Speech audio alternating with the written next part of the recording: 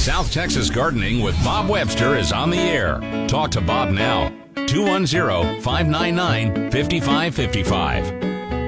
And I know it's very, very early in the morning, but once again, I think we don't have any calls right this second. So, lucky you didn't even have to get out of bed. Just roll over and punch those numbers, 210-599-5555, and we'll talk about what's on your mind. Don't wait for somebody else to ask your question. 9 o'clock might sneak up on you, and nobody's asked that question yet. Then you're not real sure what you should be doing. So, once again, we're talking about how important watering is, but if you haven't gotten your fertilizer on yet, go ahead and do it. It's not going to really help you through this cold spell, but if you have fertilized back in December, back even in November when I told you to do it, your plants will be much more cold hardy today. So don't put it off. Fertilizer is not used instantly by plants. Fertilizer takes a while to get into the plants, to be converted into substances, into compounds that your plants can actually use. So people that wait until the spring growth starts and then fertilize, you just miss the window. That fertilizer is going to be available in the summer. Right now is when you do your fertilizing to help your plants get off to a good start in the spring. So while you're thinking about getting that thorough watering done, why don't you put down some good fertilizer first, because it really will make a difference, and it will help for any severe weather that we could potentially get later. We're not past the danger of freezing weather until we get well into April. So this is just a little wake-up call. January is typically when we get some of our coldest weather, but we can still have pretty severe weather into February, March, and even that late freeze that shows up in April. So be prepared and help your plants get prepared by giving them the nutrients they need.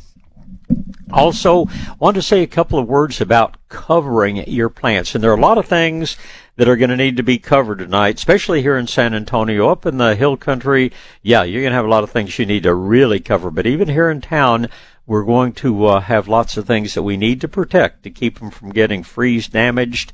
And I know we've got a couple of calls coming in, so I'll get to those momentarily.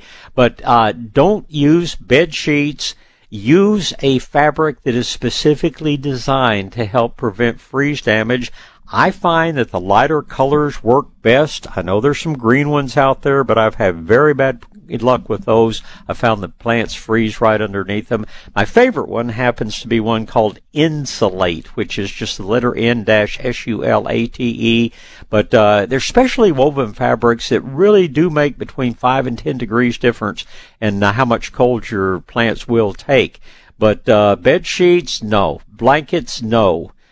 Plastic, don't even think about it. The first big gust of wind, your plastic will be down in Corpus if the wind's from the north, or it'll be up in Dallas if the wind's from the south. So do get a good light-covered or light-colored row cover. The nice thing about the products like this Insulate is that you don't have to rush to get them off. You can actually leave the plants covered all winter with it, and it'll still get enough sunlight through the fabric that your plants will do just fine. So anyway, just a few words to the wise. And anyway, it looks like Clint remembered something he forgot to ask probably. So let's go back and say good morning again, Clint. Absolutely. I touched base before, but the Nature's Creation, I guess, is the one you like the best. But I was wondering, what's number 2? That's a little bit too much wood chunks for my liking in there. Yeah, there's some brands that come out of California that are making some real good compost. In fact, I was just reading about a new one that they call Royal Gold. But the problem is it's so blasted expensive getting that stuff shipped in that if you can find any of the old Ladybug products, I think it was New Earth bought the rights back when when John Dromcool discontinued the business. If you can find any Ladybug around, that's fine. If you're looking for a something that makes a pretty good mulch, even though it's not quite so high quality, but the good old Black Cow, which is based, strictly around cow manure, it's certainly not going to have nearly as much in the wood chunks I still worry a little bit about picloram contamination and anything that's cow manure based, but it's going to be one of those ones that you can find at the box stores. It's not a bad product. It's just simply not quite so high quality. I'm fussing at regularly at the people in Nature's Creation, telling them to screen their materials a little bit better, and they tell me that they are working on it, and that they are going to work more on getting the big chunks out. And I keep telling them, if you want me to keep talking about you, you've got to do it. So don't give up on them. But if you want to just get some black cow, and if you want to take something even that might have a little bit more wood chunks in it, you can just mix something like your black cow in there. If you can, you've got the mushroom growers there just a little north and east of you, and they make a pretty good compost. Just watch it that it's not too salty. And you'll also find some bagged cotton burr compost that is typically doesn't have much of any wood in it. Again, every now and then they have a little problem with having left too much of the defoliant chemical on there, but the mushroom and the cotton burr compost are two that you might look at. The other thing you can do, and it's not a lot of work, but build yourself a screen. Get some half-inch hardware cloth and just, make a rectangular, something that you can attach a hardware cloth to, and then put another circle of wood around like you're framing a picture. And this is what I do with lots of things. I have one that I built so that it kind of fits on the top of my wheelbarrow, and I'll just put a shovelful of whatever on top of it and, work it back and forth a bit. And I've got, I would call those the fines that come through, and that is a much finer material. I do that with potting soils when I want a good soil that I can use for germinating seed. A little bit of extra work, but no reason you couldn't do it with mulch or compost. It's just, again, I try to think of it as exercise rather than work, but you can do a little bit of screening. But they tell me that they are improving their trammel screens so that it's going to be less of an issue in the future. Well, hopefully they'll do that. I guess like the black cow, if I was going that route, I think it's called deep root or something, that mycorrhizal fungi. Just throw that in there with it. Yeah, absolutely. Don't add your mycorrhizae until you're actually ready to spread this product out. Because once that little mycorrhizal fungus spore germinates, it has a relatively short time that it needs to find a plant root to associate itself with. Again, mycorrhizae are not parasitic, but over the millennia, most plants, not all plants form mycorrhizal associations, but most plants have developed a process where a certain amount of carbohydrates are released from the roots. We used to think that the plants weren't very efficient, that they were just losing some of this carbohydrate back in the soil. But as it turns out, as some of the really smart people in the world, like Dr. Lane Ingham, have managed to show us, it's a mutually beneficial thing. The plants release a little bit of the carbohydrate out through the roots. That's what your mycorrhizal fungus uses to grow and live, and it in turn gives back to the plants, 100-fold. So those spores are absolutely tiny. They don't contain much nutrient material. So once they have germinated, they've got to find that root to associate themselves with fairly quickly. So if you're mixing mycorrhizae into your soil, don't do it until you're just about to put that soil or that compost over or around your plants, so you get the benefit from the mycorrhizae. What about existing trees? Just kind of water some of that in, or you got to do that with the compost? I like to do it with the compost, just because I think the humic acids or lots of other things in the compost that really benefit the trees.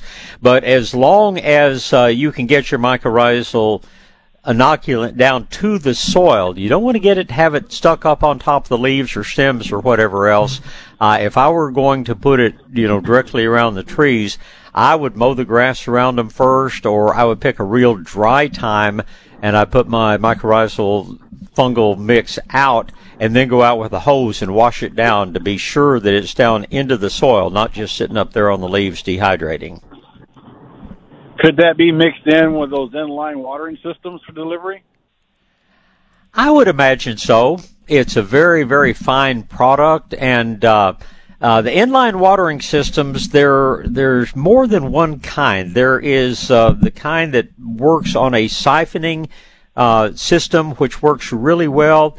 The really high quality ones are based on transfer across a membrane, and those you would not get your mycorrhizae would never get through that.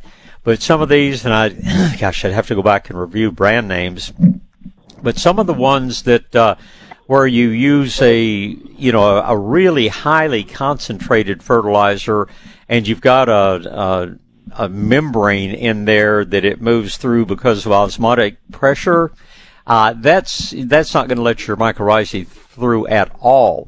But if you've got an inline injector system, then the mycorrhizae will go through that just fine. It just depends on the kind of system you have for getting the fertilizer into the water that's moving through the pipe. Okay. All right. Well, I appreciate your time yet again. Always a pleasure again, Clint. You get out and stay warm. George, Joe, and Wade, hang on just a minute. I need to get a break in here, and you guys will be up next. Looks like I get to talk about Fanix, and I need to tell you several things about Fanix. One is a date to put on your calendar. They've got a big fruit tree seminar coming up the 27th of this month that the guys from the Extension Service, Dr. Larry Stein, will be putting on. And if you really want to learn about pruning and growing peaches and plums and things like that, this free seminar starts 9 in the morning, but be sure and put the 27th of January on your calendar to go over to Fanix and get in on this fruit tree seminar. Right now, they want you to know they've gotten their seed potatoes in. They've got a fresh supply of onion plants. Speaking of fruit trees, well stocked on peaches and pears and plums and all the different things you can grow. Berries like blackberries. They've got grapes. It's just a great time to be putting out your permanent plants in your orchard or your vineyard. And Fanix is well stocked. They've also got lots of trees that qualify for that Green Shade Rebate program from CPS Energy, where CPS will give you $50 credit per tree if you plant it properly. They are well stocked on just about everything you could imagine in the way of wintertime vegetables and flowers. When you've got 10 acres of ground like Fanix does, you've got room for lots of things. Also, remember the Eco lithium-ion battery-powered outdoor equipment and those wonderful Traeger pellet grills and all the accessories. Get by and see Fanix. They're open every day right over on Home Green Road, where they've been for about 90 years. Check their website for more information at Fanick, F-A-N-I-C-K, FanickNursery.com. South Texas Gardening with Bob Webster is on the air. News Talk 550 KTSA and FM 1071. All right, back to gardening. Looks like Joe and Wade are going to be the next two callers. Good morning, Joe. Hi, Joe. Are you there? Oh, hey, Bob. Good morning. Good morning. Yes, sir. Good morning. I've got a quick question about a mountain laurel tree. Okay. Do they have like a lifespan? Everything living has a lifespan. With the mountain laurel, I'd say the oldest mountain laurels I see with any regularity, and I've got them growing wild all over my ranch, so I see a lot of mountain laurels, but I'd say they can probably live 80 to 100 years, but it's a pretty long lifespan. Okay, because I've got one in my front yard that's probably, I'm guessing, 50, 55 years old. Uh-huh. And it looks perfectly healthy, but the last couple of windstorms that have blown through, it's dropped two gigantic limbs, like 4 to 5 inch diameter limbs. And that's, that's due to a number of different things. We had such a dry summer that a lot of trees, the limbs simply got more brittle. And, of course, the bigger a plant gets, the more foliage it develops, the more weight there is out on those big limbs. You might, since you are blessed with having some really big, majestic old trees, it might be a good thing to do in the spring. Enjoy their flowers and then go through and thin them out just a little bit. Take a little bit of weight off of them. We even do this on pecan trees, especially the brittle ones like Desirable. Just go through, and where you've got, 50 pounds of foliage out on the end of that, reduce it down to 30 or 35 pounds, and your trees will be less susceptible to breakage. And I know that sounds like a bit of work, but otherwise it's just a fact of nature. You've got these increasing heavier and heavier and heavier weights out on these longer and longer and longer limbs, and then when we get one of these days with the 45-mile-an-hour wind gust, you're going to have a few limbs break. Right, okay. So I was wondering, is there any kind of fertilizer that would be good for it? Or it's the same thing you put on your grass and shrubs. Medina makes a good one called Growing Green. Maestro Grow makes a good one called Texas Tea. Nature's Creation makes a good one called Premium Lawn and Garden Food. Any of those, they're all good organic fertilizers. They're just based on a little bit different material. But I tend to alternate. I tend to mix it up because if nobody wants to eat hamburger all the time, you want to throw in a little prime rib, a little fish, a little chicken every now and then. And I think your plants feel the same way. Okay. So it's probably just drought damage? Well, it was aggravated by the drought. There's a whole very poorly understood physiological thing called summer limb drop syndrome. And visiting with some of the good arborists I know, we pretty much agree that when we just have super dry soil, the plants have literally less sap in the limbs. When that happens, the limbs are more brittle, and that's why we see more damage during and following a real period of drought. Now, there's so many different things. It's not so true of a mountain laurel, but it was something like an elm or an oak or something like that. You want to go through and prune out any really narrow angles. Anytime you've got a trunk and you've got a limb coming off at a very narrow angle, less than 45-degree angle, this is especially true of elm trees, that's the first limb that's going to break when we get a big windstorm. If you've got a limb coming off at like a 90-degree angle, man, that thing, even if it's only an inch in diameter, I wouldn't hesitate to climb up and step on that limb. Mountain laurels, that's not so true with, because although they develop more of a trunk as they get really old, they don't have much of the problem with the real narrow-angled crotches. But this is a big issue, especially with elms and pecans and to some extent with oaks. Yours is just a matter of having longer limbs with a very heavy leaf growth out on the end that is going to be a little bit more susceptible to damage when we do get high winds. Okay. Well, I appreciate does that make sense? Expertise. Yeah, it does, actually, yeah. It gets pretty heavy with the seeds, too. When it's yeah. And unless you're planning to start a roadside nursery and sell mountain laurels, once you've enjoyed the flowers, go ahead and clip those seed pods off as they start to develop and let the plant put that energy into more roots and more plant. All right, makes sense. I appreciate it, Bob. My pleasure, Joe. Appreciate the call this morning. And now it's Wade's turn. Good morning, Wade. Good morning. Good morning. Good I morning. have a couple questions for you. That's what I'm here for. That bilayered plastic that you had mentioned many times in the past for the greenhouses, we're trying to plan one for next year. Where was it that you typically get that? And we're talking about the plastic panels. The hard, yes, sir. There's a company here in town, if you want the best of the best, call Greenhouses, Etc., and talk to Tommy out there. That's where I have bought a lot of material. If you want one step down, there is there's a place out on Ritterman Road. I'll have to think a minute to tell you the name of it, but they make a very good one. Actually, comes out of Israel, and they have a very good panel.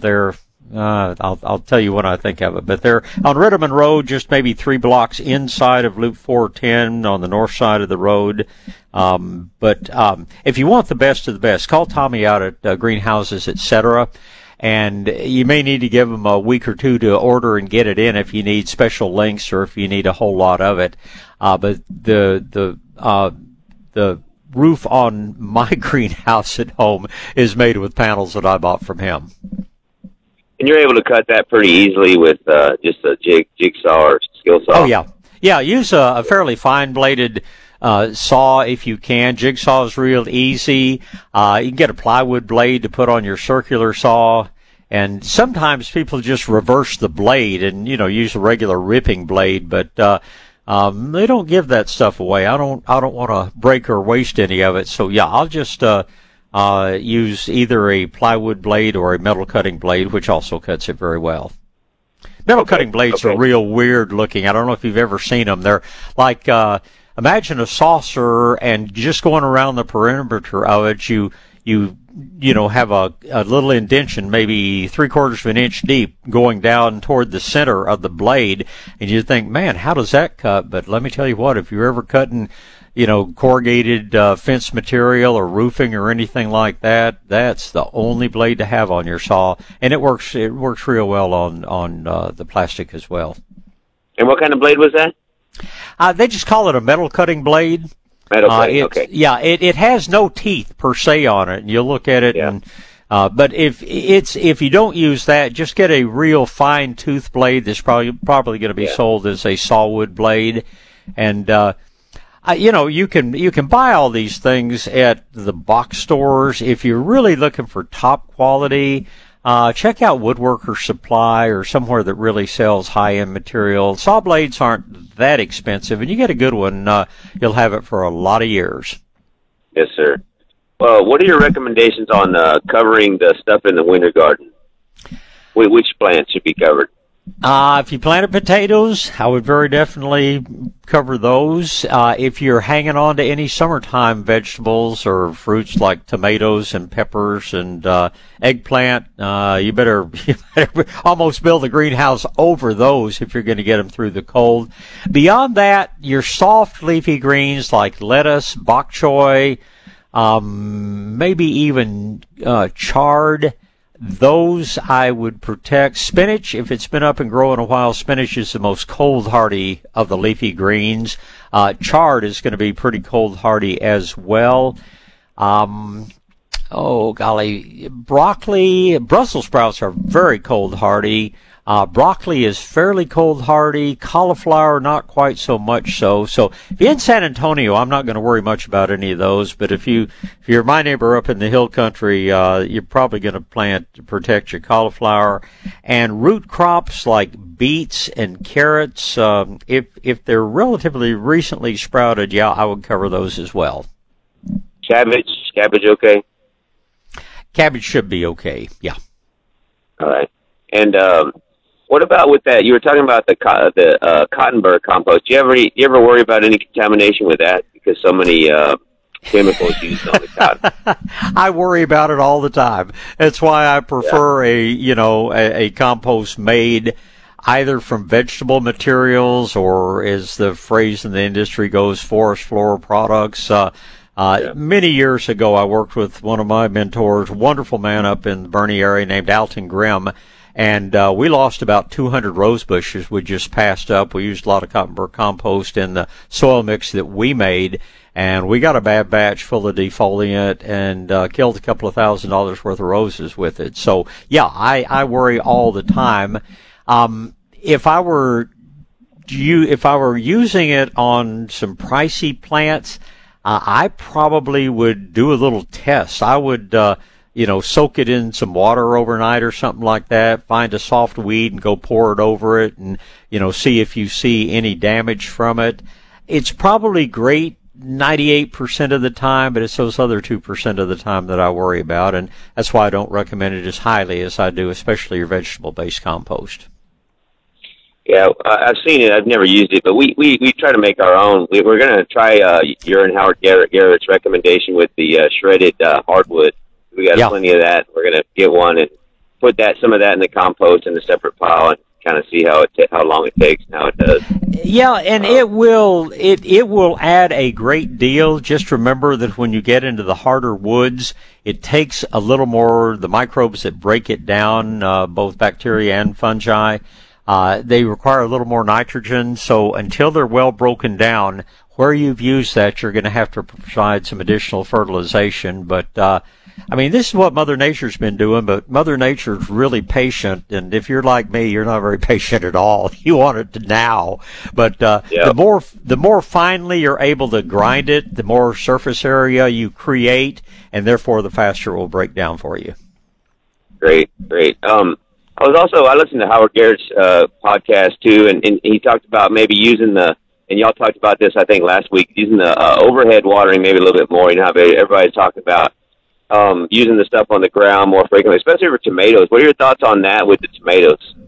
Oh, on tomatoes, I prefer to water at ground level, and the reason is because tomatoes are very susceptible to fungal diseases that get on the leaves. And a fungus cannot start on a dry leaf. A fungus spore lands on a dry leaf, nothing happens. A fungus spore lands on a drop of water on a leaf, then you have the potential to get your early blight started or something like that. So, yeah, there are a lot of things out there. In fact, probably 80% of what you put in the vegetable garden, I'm fine with overhead watering with a sprinkler or whatever else. It's not the most efficient way to do it. But on things that are susceptible to the different leaf spotting diseases, no, I'm going to keep those leaves as dry as I can. Okay, thank you. Appreciate it. One more question. Strawberries. You think strawberries should be covered? No. Not unless you're in Fredericksburg. Fredericksburg, I might cover them, but even in Bernie, watch the forecast. I'll just say that. I'm not going to worry about strawberries down in the upper teens. And right now, it's still kind of up in the air. Yeah, if they're saying it's going to get 12 degrees, I'll probably cover my strawberries. But here in San Antonio, I don't think it's going to be an issue. But I would water them. Be sure you get them watered thoroughly today or tomorrow. Yes, sir. Thank you so much. Appreciate it. Good questions, Wade. Appreciate the call. Thank you, sir. All right, let me take a minute here and talk about, let's see, who do I get to talk about right now? It looks like I get to talk about Kinetico, and I love talking about Kinetico water softeners. I know you hear lots and lots of ads from lots of good companies selling what they consider to be good water softeners, but realize that the majority of the water softeners sold are electronic pieces of equipment. They're susceptible to power surges, power outages. Back when we had the big outages a couple of years ago, anybody with one of those systems had no soft water. Also, power surges can burn out the computer in there, and you're looking at expensive repairs. Also, where they are electronic, they tend to recharge on a preset cycle, whether the rosin needs to be recharged or not. All good reasons that I love Kinetico. Kinetico water softeners run on the kinetic energy in the water. No electricity involved, no worries about power surges, lightning strikes, or power outages. And a Kinetico system is a twin tank system, so you never run out of soft water, but it only recharges when the rosin needs to be recharged. Saves you salt, saves you water, saves you money. In fact, Kinetico is so sure you love their systems, they'll let you try them for 90 days. They're just as reasonably priced as the others. I've had mine for 20 years, I guess, and if I had to replace it, I'd buy another Kinetico. I don't think so, though, because they tend to be lifetime quality. Learn more, give them a call at 210-656-PURE, or probably better still, go to their website, kineticosa.com. South Texas Gardening with Bob Webster. News Talk 550 KTSA and FM 1071. All right, back to gardening. Now, if this is a typical Saturday morning, let me tell you what's going to happen. And that is, all of a sudden, about 7:15 or 7:30, everybody's going to think, oh, gee, I've got this question I meant to ask. And then you have a lot of trouble getting through because the phone lines are busy. Well, I'll tell you what, right now the phone lines are not busy. So if you've got that question, go ahead and call me while before it gets real busy. And you know the number, 210-599-5555. There is a lot to know about getting ready for the cold weather.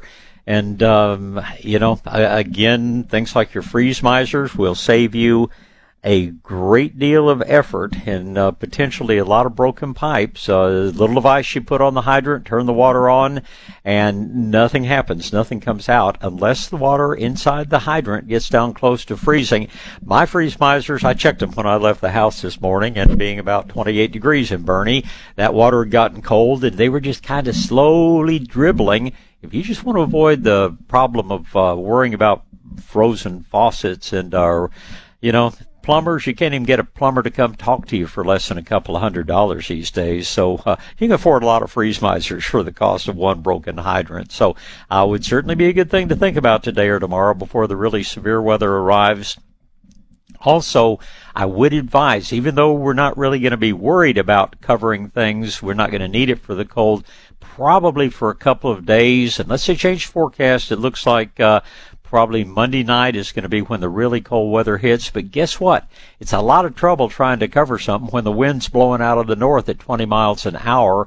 It's going to be a little breezy today, but probably not nearly as windy as it's going to be when this cold weather really blows in. So don't put it off till the last minute. They make a little pin that you can, it's kind of, well, it's like shaped like an upside down U pointed on the bottoms.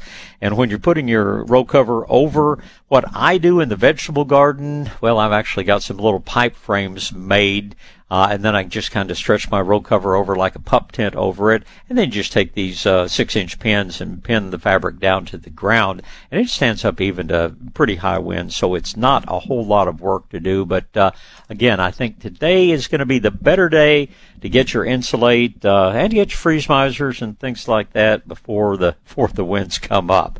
I guess I got some folks' attention because now it's Ed, Dolores, and Kim and Vida. So let's get started with Ed. Good morning, Ed. Good morning. My question morning, sir. Is good morning.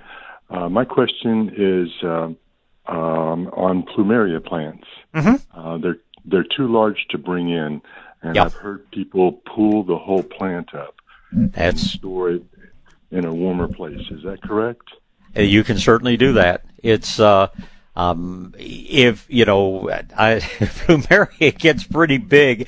Some people will just drag it into the garage and lay it down, lay the pot over. But they are a very succulent plant, and they do just fine if you basically take them out of the pot, shake the soil off, and they need to be kept in an area that's going to be above freezing. But I know people that just hang them up, in a heated garage or a storeroom or whatever. They don't have any leaves, so they really don't need much light. But that'll work just fine, for your plumerias. Thank you very much, and you stay warm. I will do my best. And if you accidentally break any of the stems off, let them dry, 3 or 4 days. Let that broken spot dry and callus over. Then just, leave it along with the other early spring, put it in soil, hopefully put that on a propagating mat or something. And instead of looking at it as a broken limb, look at it as a new plant, because plumeria is brittle, and it's when they get big, they're a little tough to handle, but you do have to protect them well from freezing weather, because they'll just go to pieces if we get much below freezing. So get out and get your work done, Ed. I appreciate the call. Thank you, sir. Next in line is Dolores. Good morning, Dolores. Good morning. Good morning. I remember I forgot, and I have some freeze misers that have been in just room temperature for the all. And I had heard or read something about putting them in the refrigerator. If you want to be sure that they, haven't developed any problems, stick them in the freezer. Leave them in there for an hour or two, then take them out and put them on the hydrant. Turn the water on, and you're going to get a big gush of water comes out for about 2 or 3 minutes. But then when the water warms up the freeze miser, it'll totally, you shut down to where you've got no drip at all. That's how you test them. You throw them in the freezer and then put them on the hydrant, turn the water on, and expect that there'll be a bunch of water come out. But as soon as it warms up, it'll totally shut off again. So that's what I like to do, to check them. If you have any of them that have got any calcium or rust or anything built up, you just kind of stand them up with the threaded end down, stand them up in a little dish, an inch or so of vinegar around them. Let them maybe stay that way overnight to dissolve any calcium or anything. Then put them in the freezer, then put them on. But if you have any question about whether they're functional, put them on. If they drip, then just put them in the freezer, put them back on. That big sudden flow of water, that's going to carry out anything that's causing them problems. Okay, so I guess I can maybe I can remember that for a day or two. Just be careful, because when they are frozen, they're gonna put out a bunch of water. It shuts down very quickly, but don't get too much of yourself underneath it, or you'll get wet. Okay, thank you much. You are certainly welcome. Anything else I can help you with today? Okay. Well, listen, let me get a quick break in here, and then, Kim, you'll be next in line.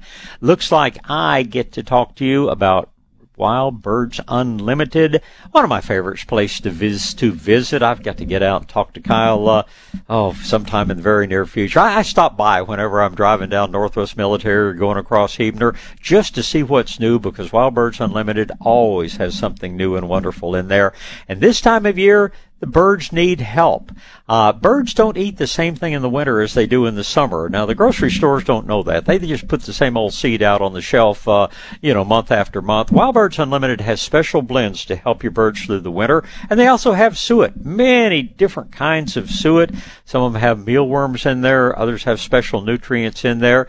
And plus, it's so much fun to watch the birds, and you're doing so many good things for them. Birds need water in the winter, too, and Wild Birds Unlimited has some great bird baths, some great features to help your birds get the water they need.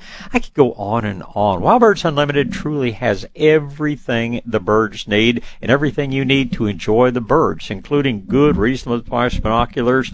It's also one of my favorite places to shop for gifts. Each Wild Bird store shops independently for the gift merchandise, and Kyle and his staff just do the best job of any place I've ever been.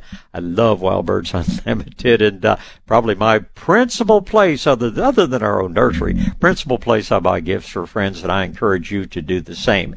Get out and see them. They're easy to find out in the shopping center at the corner of Northwest Military and Huebner. They're kind of on the side that faces Northwest Military. From a distance, you're going to say, golly, that doesn't look like a real big place. You walk through the door and you think, how did they ever get all this material in here? Wild Birds Unlimited. If you have any questions, give them a call. 479-BIRD, 210-479-BIRD for Wild Birds Unlimited.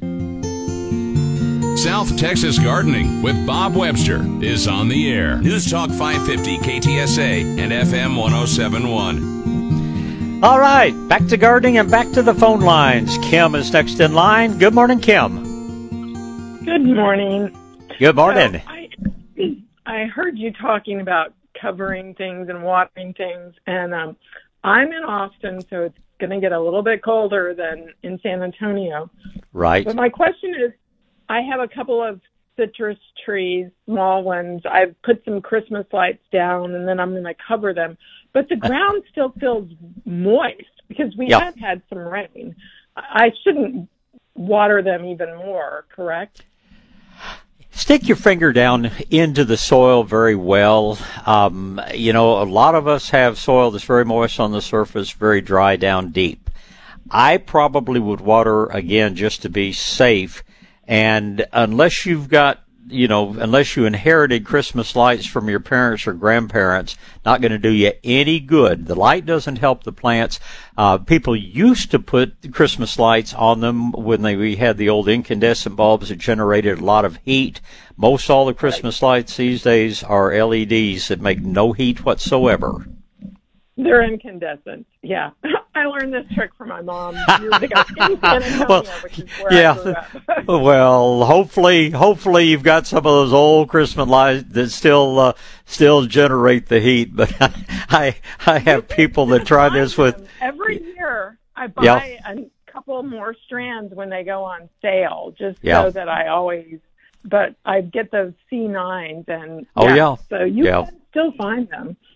Well, it's you hang on to them because so many of the new ones are the LEDs, and they're going to give you no benefit at all. But no, those old-fashioned ones are fine. But I would go ahead and give your citrus a thorough watering, and I would also probably mound them 6-8 inches deep and compost around the base, just so if worse comes to worse and the trees freeze back, they can still come back out above the graft point.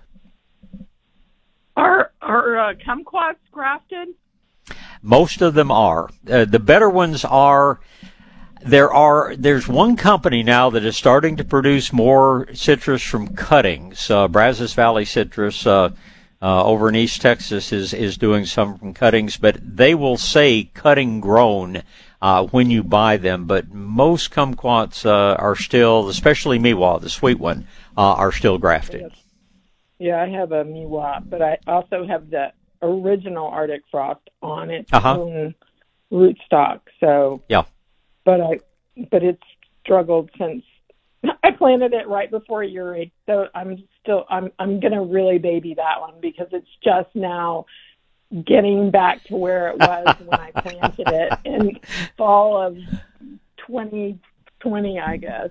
Yeah. Yeah. Well, they're worth growing, but we're sure. And in Austin, you're that much chillier. We're kind of pushing it to grow these tropical trees up in this part of the world. But I had a friend in San Antonio that built a greenhouse over his grapefruit tree, and it got to be where his greenhouse covered up a third of the backyard. But he picked 2 bushels of grapefruit every winter, so it's worth the effort if you have the time and the room. Yeah. Okay. Great. Thank you so much. It's my pleasure, Kim. Thank you. Vida is next in line. Good morning, Vida. Good morning. Good morning. I live in north central Florida, but I listen to your program. Well, I appreciate that. I'm honored. I have a problem with crabgrass. Half of my yard must be covered with all kinds. I think I have every kind of crabgrass that there is in my yard. So I was wondering, when is the best time to put out something that will, I know you don't ever probably get rid of crabgrass, but when would be the best time to put out something to kill the crabgrass? What is your basic grass? Other than the crabgrass, what did you plant? St. Augustine, Bermuda, what's your basic grass? St. Augustine with a little bit of centipede in it. Okay.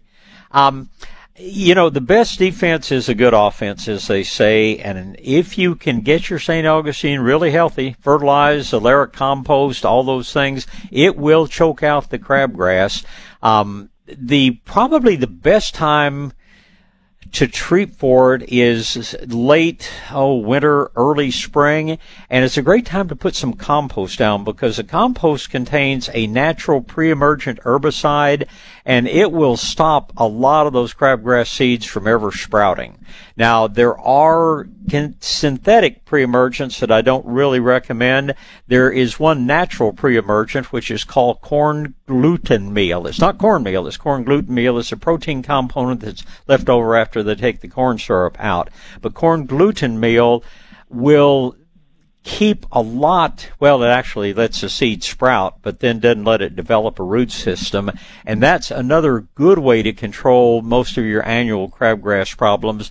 And in Florida, you would put that out probably about November or so. It's not too late to do it. Go ahead and get it before the little green weeds appear. But compost and corn gluten meal are probably your 2 best ways to get it under control. At the same time, be sure you're fertilizing and putting compost down to get your St. Augustine healthy enough to choke it out on its own. Okay, and I can find these, probably have to order it through Amazon from one of Texas. Yeah. Texas places. No, try your local distributors there.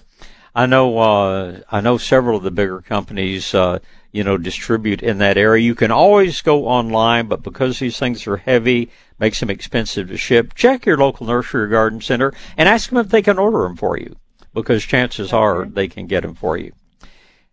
If you have more questions, I'll get Greg to put you back on hold, but I've got to go to news, and you're listening to KTSA Radio, San Antonio, Texas.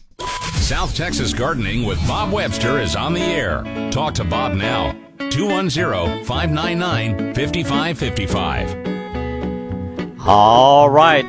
Greg, did Vida hold on, or are we ready to move on to Roberto? All right, Roberto, it's your turn. Good morning, sir. Morning. How are you? I'm off to a good start. Not looking forward to severe cold weather, but, it's coming whether we like it or not.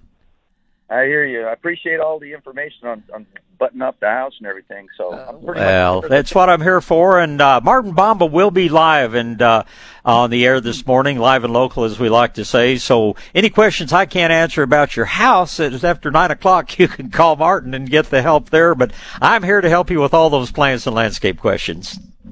Well, great. I was thinking about I got a bunch of oaks and elms up in the backyard here, and I wanted to trim out some of them.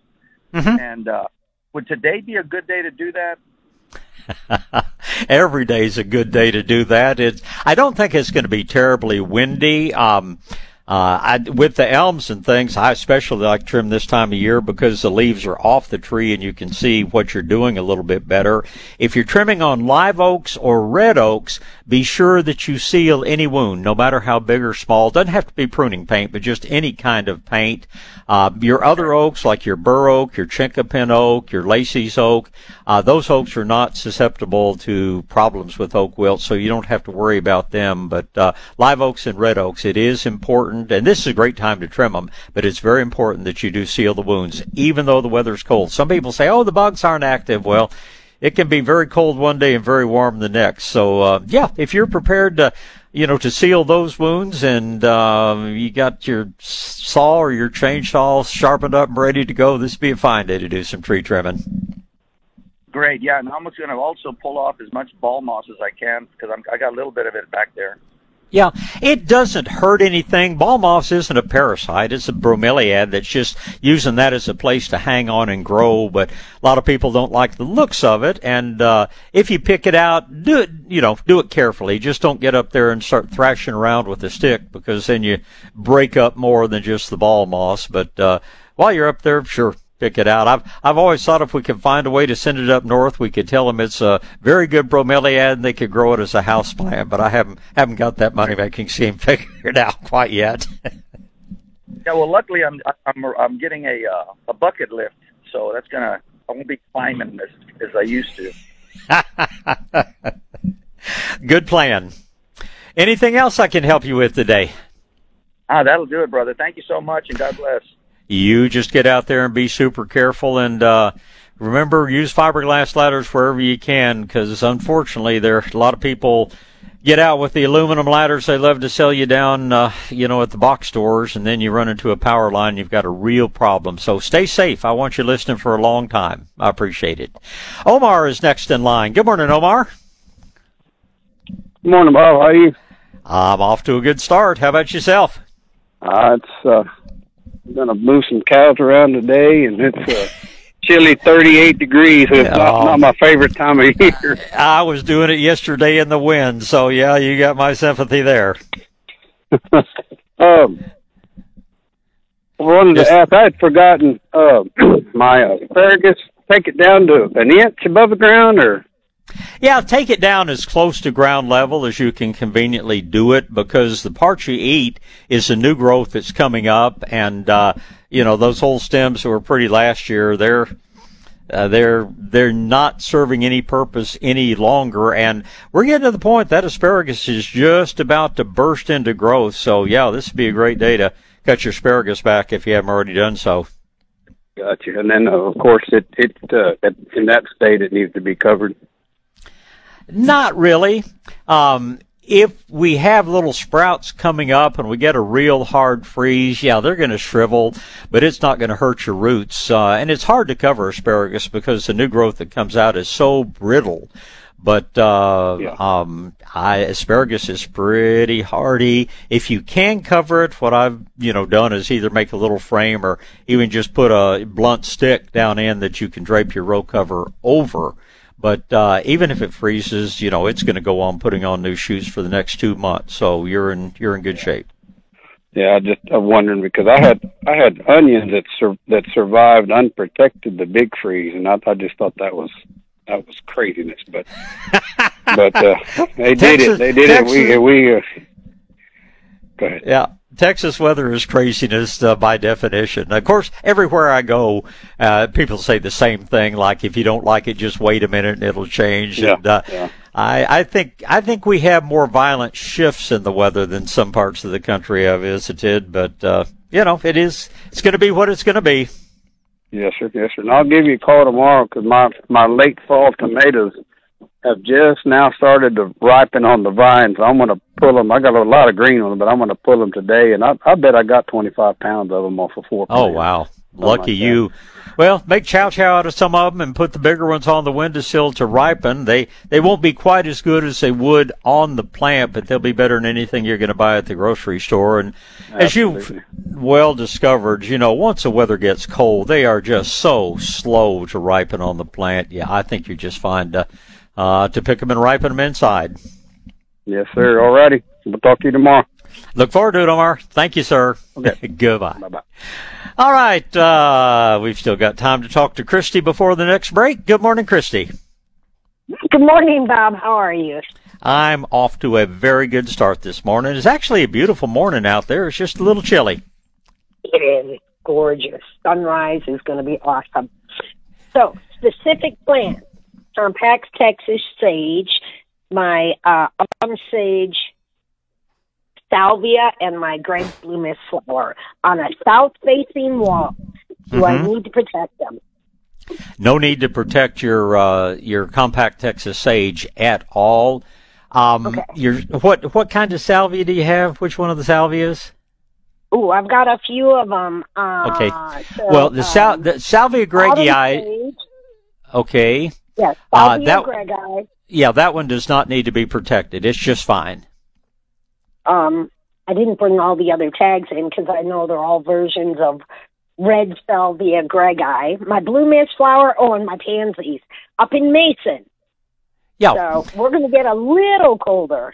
Yeah, I wouldn't worry about the pansies. They'll be just fine. Greg's mist, mulch it heavily and let it freeze back. I mean, that plant grows like an absolute weed. And if you can cover it if you want to, you can protect it, but it always looks a little rough as we come through the winter. So I just put 2-3 inches of mulch over it and let the top freeze back and know that it'll come back gangbusters when it warms up again. Okay, yeah, I mulched everything yesterday. Today I'm going to feed the orchard, check its mulch, and water it heavily. Water is most important on on those perennials and shrubs as well as your orchard. Again, be sure all your automatic systems are shut off before the weather drops below freezing. But today's going to be a great day to get that thorough deep watering done.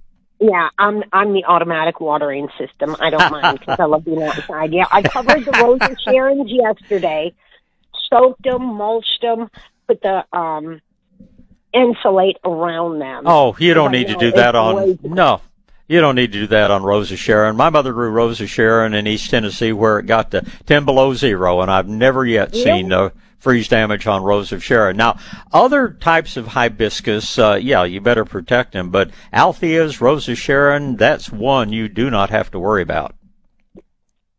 Oh my gosh, I battled the wind yesterday to get these darn things on. Well, learn that's then. Yeah. Oh wow. Okay.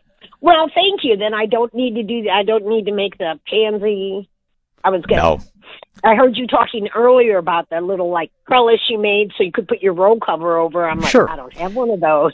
Now so I would gonna go make a bunch of I'd cover snapdragons, I'd cover petunias, I'd cover stock. Of course, in Mason, you don't grow quite as many of those as we do in San Antonio. But pansies and Johnny jump-ups, I wouldn't worry about them down to 15 degrees. Now, let's watch the weather. If it's going to get colder than that, maybe throw some insulate over them. But we'll get to 10. That's why. Well, cover them, but don't worry about your Altheas and don't worry about your Salvia greggii. They should be just fine. Super. Thank you. Have a lovely day. You do the same, Christy. Appreciate the call this morning. Thank you. Bye-bye. Goodbye. All right, let's pause here for just a second. Greg, you're up next, but need to get a break in here. That means I get to talk about Sam Sitterly and Green Grow Organics. And I love to tell you about Sam's new program. Now, Sam has spent the last 35, 40 years helping people solve problems in the landscape, consulting with people, and he still does a lot of consulting work. But he has a new quarterly program. It's and it resembles what the big companies do, only in that he comes out once a quarter to take care of things. But he does with organic products. He does it the right way. He uses no toxins, and he doesn't ask you to sign a long-term contract or anything else. You just simply call and say, put me on your list, and on a quarterly basis, Sam will come fertilize your landscape, give it all the nutrients it needs. At least on a yearly basis, he'll add micronutrients as well. He'll put out beneficial nematodes as required to control insects. It's just his way of doing it right. He just calls it his quarterly program, and you can get on that list, and you can cancel it any time. Again, it's not like what the chemical companies hit you with.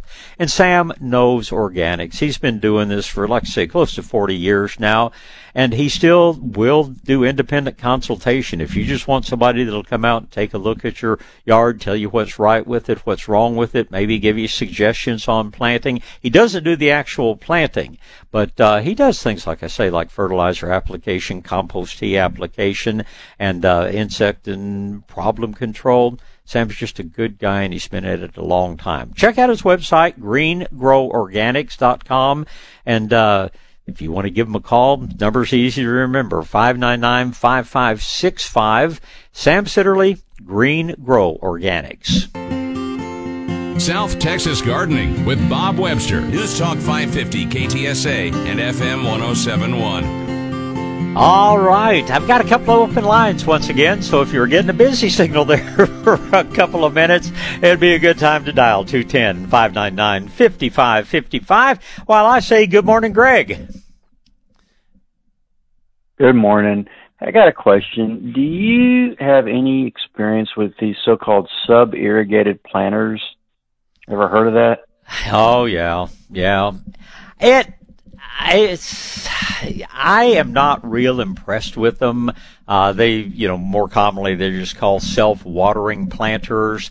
But I find that if you have the right type of soil, if you have soil that drains perfectly and yet has some water holding capacity to it, I've seen people, do okay with things, but they're not just a miracle that reduces your watering down to just add water, every 6 weeks or something like that. And having, seen them, tried side by side with a more traditional planter, they just generally don't give super outstanding results. Again, if you're a person who travels a lot, if it's an ongoing problem to have to try to find somebody to water for you when you're going to be out of town for more than a couple of days, they probably have some benefit there, but they're just not the panacea that they try to make them out. It just doesn't take all the guesswork out of watering like they claim it does. I got you. Just curious. Somebody gave me one, and I just, I'm going to try it just as a novelty. Oh, try it and report back to me. I want to know how they do. I talked to, and I've not tried them myself, but I've talked to a lot of people that tried them, and virtually every one of them after the first year went back to their original planters. Huh. Well, got nothing to lose, so we'll see what happens. It's small, it's only like 10 by 3, it's not gigantic. Yeah, no, that's, are we talking 10 by 3 feet or inches? Feet. Okay, well, that's pretty good sized, that's a pretty good sized area. If I were going to do anything in something that size, I would think about using the pressure, it's called a pressure regulated drip. It puts out a very, very even amount of water. And I like having it right up on the surface where I can see that everything's functioning. But if you want to try the sub-irrigation, again, give it a try, report back to me. I'd love to hear how it does for you. Perfect. Okay, thanks. Well, you're certainly welcome. Thank you. Anybody else waiting, Greg? All right, got Joe and Tommy coming up next. Joe's next in line. Good morning, Joe. You there, Joe? Good morning. There you go. There's Bob. How you doing? Okay, I'm good. How about yourself? Great. Honor to talk to you. Got a couple of things, though. Listen to you, and I got those freeze misers and put them on the house, and I saw it the other day, and they work wonderful. Yes, we sir. Got this hard freeze that's coming. Old habits die hard, and I'm used to covering it up, and this is my first year with the freeze miser, so can I rest easy with these things on? I know I can, but I just want a little extra assurance on that. You know what I mean? I know what you're talking about. I trust them, and believe me, I've spent my time crawling around underneath my 100-year-old house, fixing water leaks and broken pipes before. But my experience with them has been 100% good. Now, I'll tell you the one thing that I do is I test them every year, and this is the third year now that they've been out there. But, I want to be sure that they're working perfectly, and it's real easy to test them. You just throw them in the freezer for a couple of hours, put them out on a hydrant and turn it on. If they're working, and I've never had one that wasn't, if they're working, you'll see a lot of water come gushing out. But as soon as it warms up, that special oil, wax, whatever it is inside, the water shuts off. But if you just want to convince yourself, the second year, the third year, and so on, just do what I do and give them that little test. But outstanding. Just remember, and you sound like a smart guy, but there are people that put them on the hydrant and then forget to turn the water on. They can't work unless the water's turned on, and that sounds really silly. But I had one person that wanted to know, said, well, her faucet broke anyway. Well, it turned out she didn't turn the water on, so the freeze miser couldn't work. So, but no, I have not heard of any person who had a problem with them. I do know that where we have such hard water and everything, they can eventually build up some calcium. And I was talking to one of the inventors of it, I guess Monday. He was by the nursery, and he said if that happens, just simply stand them up in about an inch of vinegar, and that will, leave them there overnight or something. That will dissolve the calcium and free up any iron that's in there. He said then put them in the freezer, then stick them on. That blast of water that comes out when you first turn it on will carry all the particulate matter out of it. So we'll see 8 or 10 years down the road, but for now, no, I trust them 100%. Fantastic. Number 2, I was listening to you because I had an issue with the sandburrs. Moved out in Spring Branch in 2010, and it was great. But when they put in my septic, they gave me some dirty fill, and I've been fighting that thing for the longest time until I heard you mention about the compost, and I gave it a shot. And it had spread from my little septic area to like about a half an acre. And I was doing everything I could to get rid of that stuff. Put the compost on there, and it was like magic. The next summer rolled around, I found maybe 3 burrs. And that was it. I was completely surprised. But it lasted me like 2 years, and then it's like about a third year rolled around, I started seeing them pop up again. So this fall, I threw some more compost down. I've been telling everybody about it, that it's the best thing ever.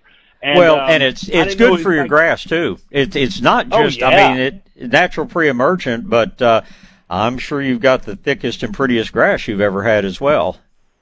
Oh, I'm telling you, I can't stop crowing about it. That stuff's fantastic, and it's with all the chemicals that I was spending on, it was worth it, financially many times over.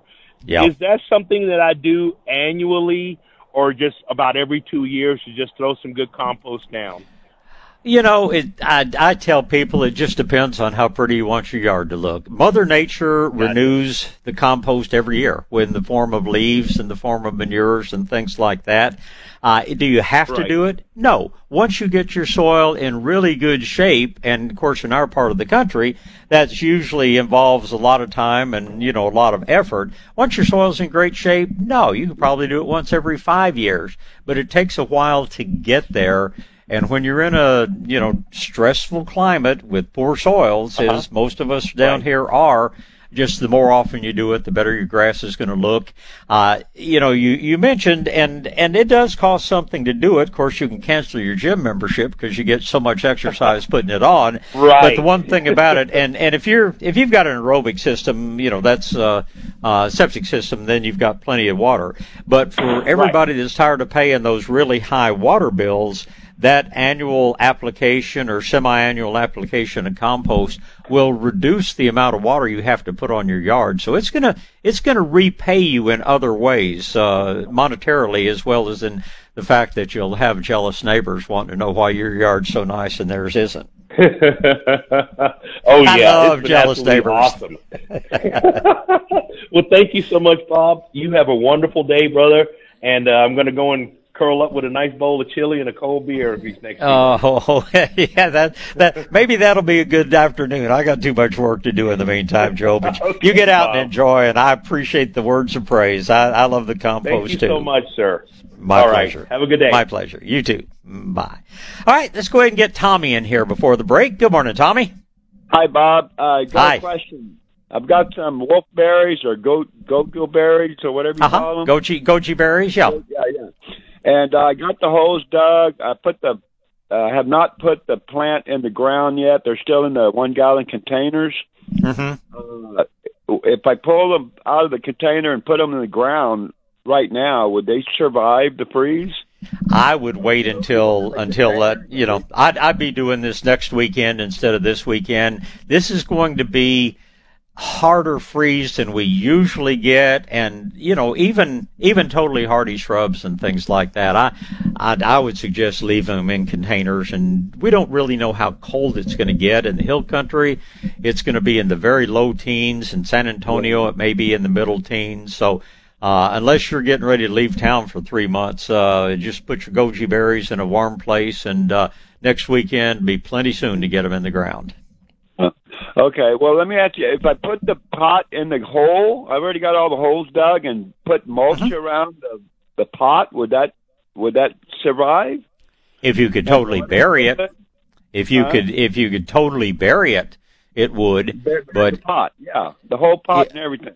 Well, I mean, cover up the plant. I don't want to see anything but a pile of compost out there. It's got to be covered. Oh, yep. Okay, all right, that answered my question. Now you made more work.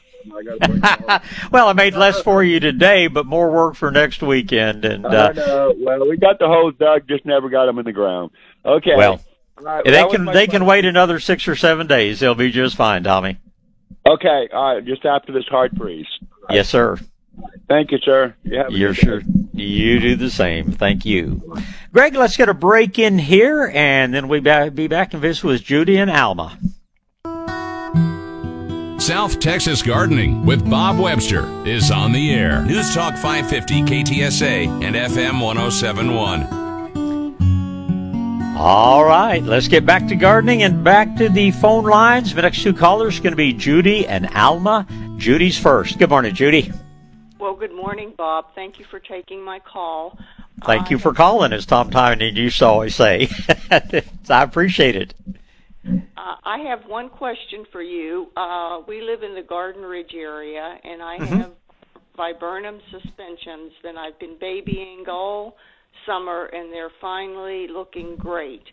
And I'm wondering, should I get out there and I know they probably need water to water them, but do I water just the soil, or do I water the leaves as well as the soil? Just the soil.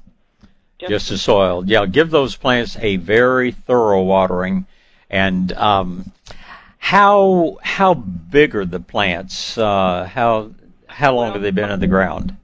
Well, they've been in the ground for about 2 years, but they've always had problems with the heat and not enough watering. And then we had that snow 2 years ago, so right. To replace them.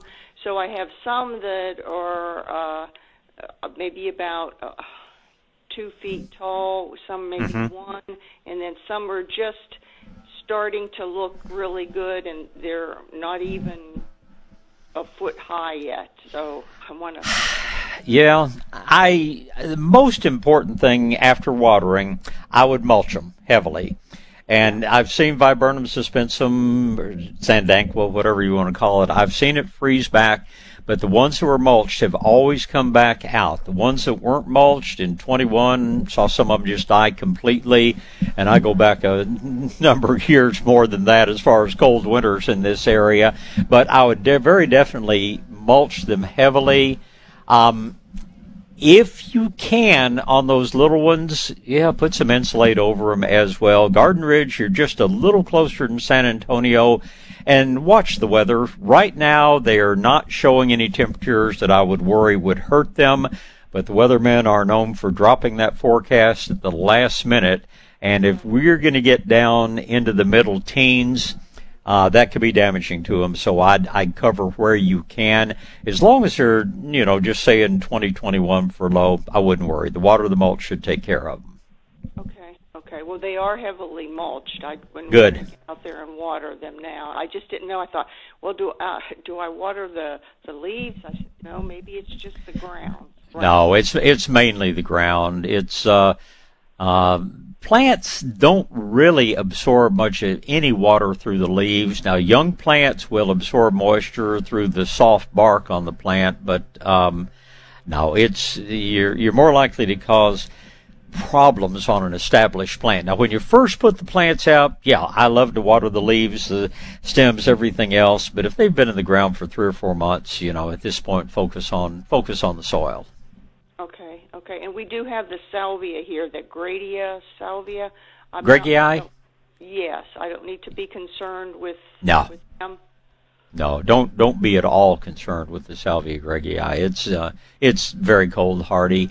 Backing up to watering leaves and things like that. Now, it's not going to do any good to do it the day before, but if you have things that are kind of not totally dependably hardy, like your sandanquas, in the fall, starting in September, say, if you would every couple of weeks, if you would spray them with liquid seaweed, I actually add a little molasses to that. I spray with the molasses and seaweed mix, but just the seaweed itself, if you would spray with that every couple of weeks, spray the foliage with that, that will make things much more cold hardy.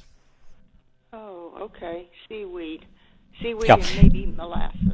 Yeah, my mixture that I use is 2 tablespoons seaweed, 1 tablespoon of molasses. And I use this in the vegetable garden, probably the main place I use it because I don't grow a whole lot else because I don't have the water to do it up in the hill country. But it very definitely adds several degrees to their cold hardiness. And when you say molasses, is this a special molasses? Or No, the cheapest molasses you can find. Feed store, garden center, certainly doesn't need to be Aunt Jemima's. Okay. All right, Bob. Well, you answered my questions, and I do greatly appreciate it. I appreciate your call, Judy. Get out and have a good couple of weeks, and hopefully we'll be back to a little more spring-like weather. Alma's next in line. Good morning, Alma. Good morning, Bob. Thank you for taking my call. I really appreciate your show. Well, I try to listen to it on the way to church on Sunday, too. I have 3 questions for you.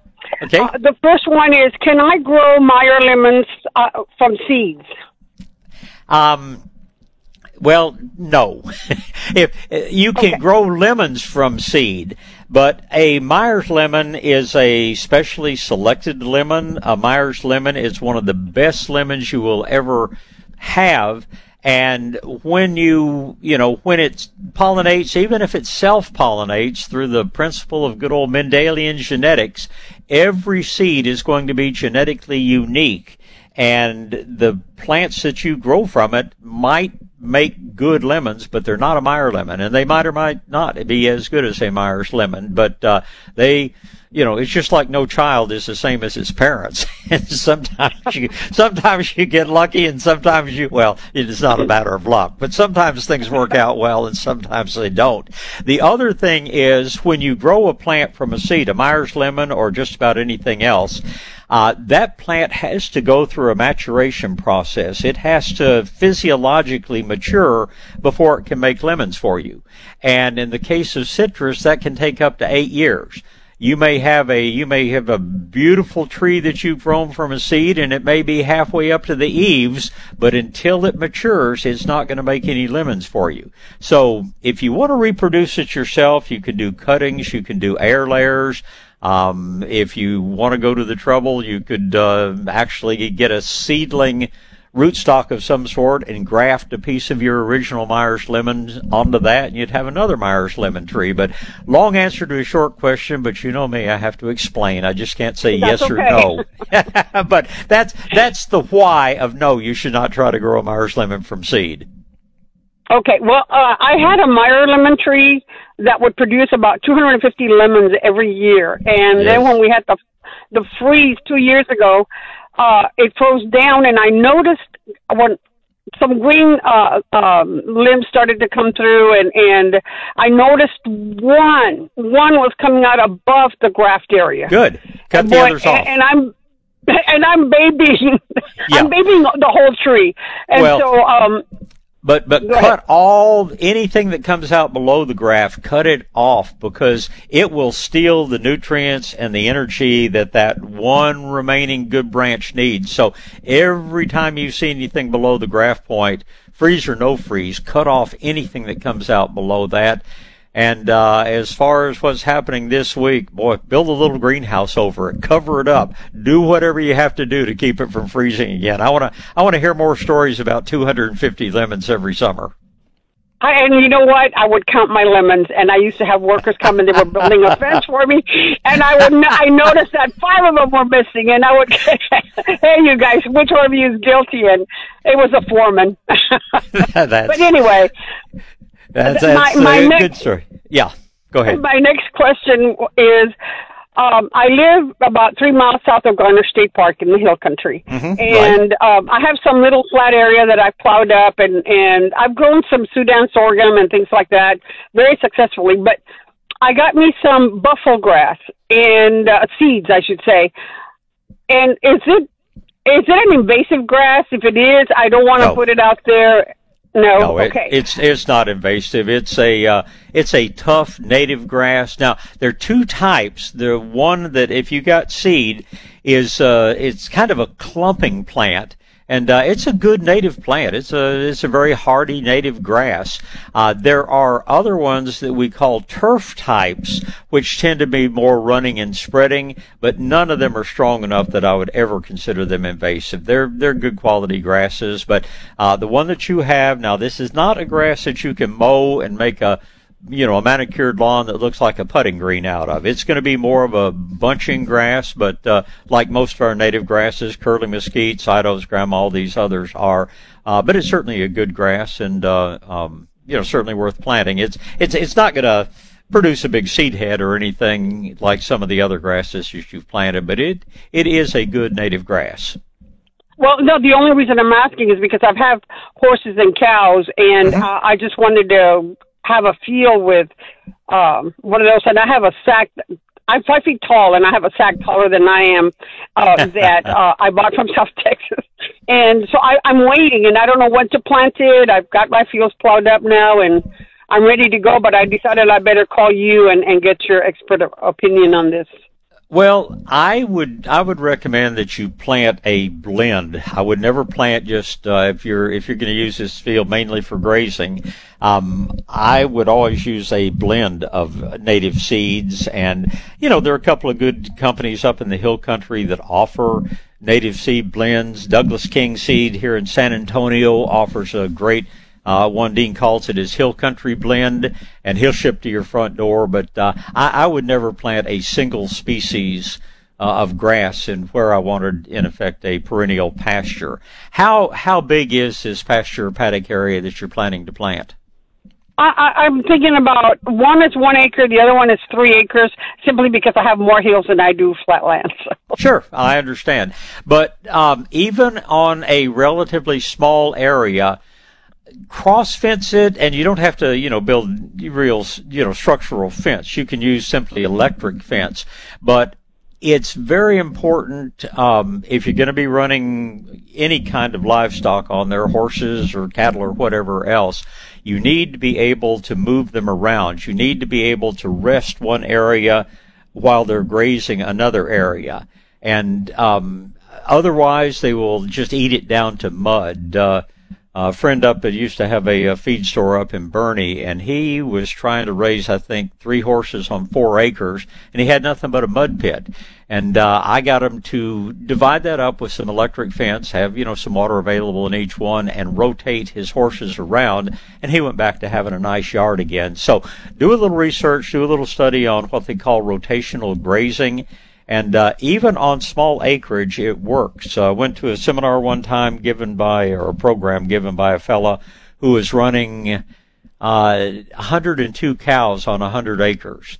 And granted, he was more toward East Texas. He had a little bit better soil, a little bit better weather than we do. But he was doing it with virtually no supplemental feed, and he had beautiful grass and fat cattle. So learn something about rotational grazing before you go to the trouble to plant, and you'll thank me for that down the road. Oh, well, I appreciate that very much. Thank you for taking the time to answer my questions. That's what I'm here for. You do the same, Alma. Love to hear from you. Greg, let's get our last break of the hour out of the way, and then we'll come back with a few more phone calls. South Texas Gardening with Bob Webster. News Talk 550 KTSA and FM 107.1. All right, back to the gardening. Going to talk to Sherry and Martha and Teresa. Sherry is first in line. Good morning, Sherry. Good morning, Bob. Good morning. This is my 3rd year also with the water misers. And I just came out, and the one is working. Well, they're both working, but one of them, it's coming out between the white plastic and the metal, not out the spout. Is that going to be okay? As long as it's not coming out the top. It kind of comes out around the side of that little projection that comes out the bottom, but it shouldn't be coming out where it's screwed onto the hydrant. It should be, further down the freeze miser where it comes out. Right. It's between, like, where the little ball is. It's not coming out of the ball. It's coming out of the that's plastic. normal. Yeah, that's perfectly normal. That's the way it's supposed to work. Well, the other one that's coming out the metal. It's always came out the metal piece. And the one is doing that, but the other one is not. It's coming out between the metal and the plastic instead of coming out the tip of it. As so long as it, totally stops dripping out as soon as the warms up, then I wouldn't worry about it. There's just something that's a little different. If in doubt, take them off, throw them in the freezer, put them back on, and turn the water on, and that blast of water will flush out any little particulate matter or anything in there that may have gotten in there to change the flow of the water. And that's a good idea to do every year anyway. But as long as it stops dripping when it warms up, then I think you're doing just fine. Okay. All righty. I just wanted to make sure if I didn't need to run out and buy a new one.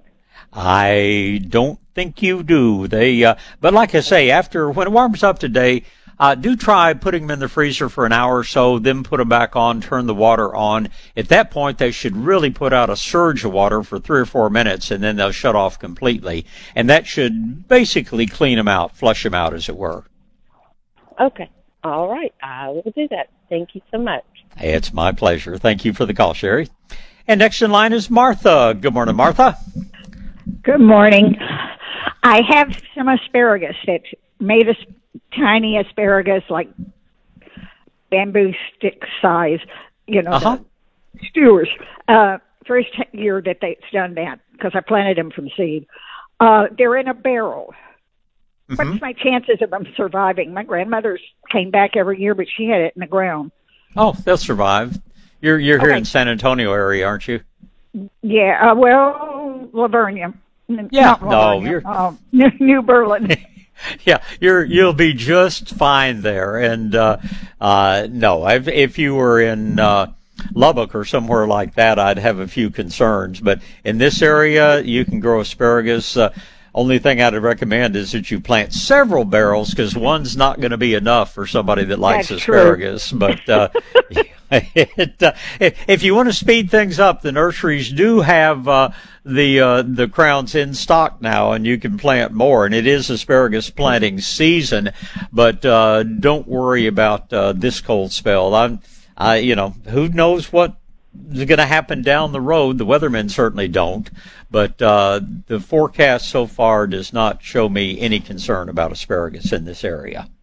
That's good.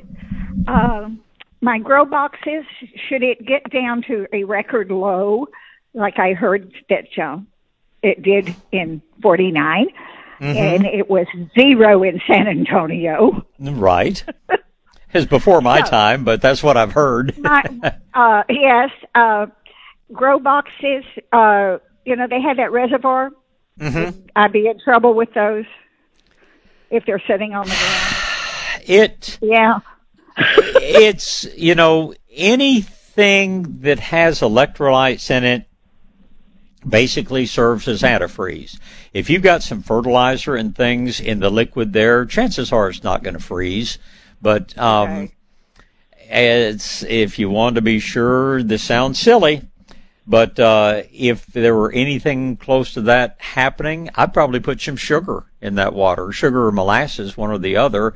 I mean, when I was a kid, we decided we were gonna, because we didn't have the money to go out and buy popsicles on a regular basis. So my mother made us popsicles in the freezer. We had our little, popsicle things. We put our Kool-Aid in there, and we made our own popsicles and thought we were really smart. Well, some of us, without our mom's knowledge, decided we wanted sweeter popsicles, so we added sugar to it, more sugar to it. And lo and behold, they wouldn't freeze. All we had was really syrupy sugar water, but it wouldn't freeze. And we didn't know what we'd done wrong. But, a few years later, just learned that electrolytes in the water will keep it from freezing. So, great. That would be something you could do that your plants would actually benefit from long term. But I haven't seen any forecasts that any kind of weather that cold is going to happen this time. No. Cactus. Someone gave me a Christmas cactus, and I heard you say something about the watering of it, that you don't water it like a regular cactus, you water it more. But it's not a. Oh. It's not a desert cactus. It's a tropical cactus, and grow it just like you would any other houseplant. It wants lots of light. It cannot take any freezing weather whatsoever. But water it thoroughly when you water. Yeah, water it thoroughly when you water, let the soil get dry on the surface, and water it thoroughly again. Long term, you're probably going to put it in a hanging basket or something like that, because it's going to get quite large and quite spread out. Okay, and then my son-in-law has mountain laurel in the ground, and should I water it? I ordinarily wouldn't think about it, but with it getting cold, I was wondering. And he's out of town. If you can, I would. I wouldn't lose any sleep over it if you're not able to, but just to be on the safe side, I would. Okay. Thank you very much, and may you stay warm and not have 4 below. Well, I think I can stay warm. I just hope the plants in the pipes can stay warm too. So True. Do the same, and I know that we will visit again. And looks like we're just about right on time to talk to Teresa now. Good morning, Teresa.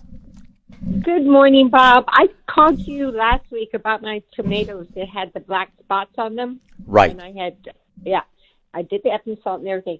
My question is when I pick all my tomatoes and I have them on my the windowsill, but some of them do have the black spots. Can I still eat those, or I just might as well throw those away? No, you can certainly eat those. Typically, it's not going to be soft and watery. Typically, it's just going to be a hard, very tough tissue on the bottom. But as long as the rest of the tomato's firm, just slice that portion off the bottom, and the top portion will be perfectly edible and very tasty. Thank you. I have like 20 tomatoes, and I'm like, oh my God, and they're all inside. So yeah. I already bought the covers for my plants, so hopefully they'll survive. I went there last week to buy them, and so hopefully we won't have that hard of a freeze because I still have broccoli still coming up, and I still have tomatoes still blooming. Well, the broccoli should be fine. Tomatoes, unless you've got it pretty well protected, your tomatoes are probably going to freeze, but your broccoli should be just fine. Okay, so I shouldn't have to cover the broccoli? Are you here in San Antonio? Yes, right here. I'm right here near the airport, right by the sunset. That's why I'm always over there at your airport. Well, watch the forecast. Unless they're predicting weather below 20 degrees, your broccoli should be just fine. Okay, perfect. Okay, well then I'll undo what I did yesterday then, because I covered them with the wrap that y'all sell. So I'll just undo that. I wasn't sure, but okay. That insulate fabric's good stuff. Yeah, and the tomatoes. You're going to have to protect the tomatoes. It's going to be tough to bring tomatoes in the ground. It's going to be hard to get them through. You probably have to wrap them with 3 or 4 layers. But when it gets cold like this, they pretty much stop producing much more fruit. So I wouldn't, break your neck trying to protect them. I would pick anything that's big enough to ripen inside, and then probably just figure it's almost time to plant more tomatoes. Okay, then I'll do that. I mean, I have 20 green tomatoes here inside the house, so I'm fine. Okay. All right, thank you so much. It's always a pleasure. I appreciate the call. Thank you. Okay, bye-bye. Goodbye. All right. Well, it's don't really think we have time to take any more calls here before our visit with the Dirt Doctor, which will be right after 8 o'clock. We'll probably have time for a few calls after that. But right now, just to remind you of a couple of things, and if you tuned in late, it is very, very important that just everything in your landscape get watered thoroughly. Grass, trees, shrubs, ground covers, bedding plants. Getting things watered thoroughly before the cold weather arrives is critically important. So be sure you get that done this weekend, but be sure your automatic sprinkler systems and things are totally shut off. You do not want them to come on and spray warm water on frozen leaves. And we're going to probably have some pretty extended periods of time below freezing, several days this next week, and you don't want the warm water hitting the leaves, or it'll cause little cells to explode, and that'll be the end of that vegetation. So be sure you get things watered beforehand, but then shut the systems off. Nothing wrong with fertilizing today. Nothing wrong with getting out and doing the normal things you would in the yard. Do mulch anything that is tender, your perennials and things that normally freeze back. Put 2, 3, 4 inches of mulch around them, or compost, or for that matter, just shredded up leaves. You'll brush that back away when we get a little bit further into the spring. But for now, that's what will give them the insulation they need to survive, even if the top freezes back. So many things to talk about. We've got a little bit more time to do it today, and then we'll do it again tomorrow.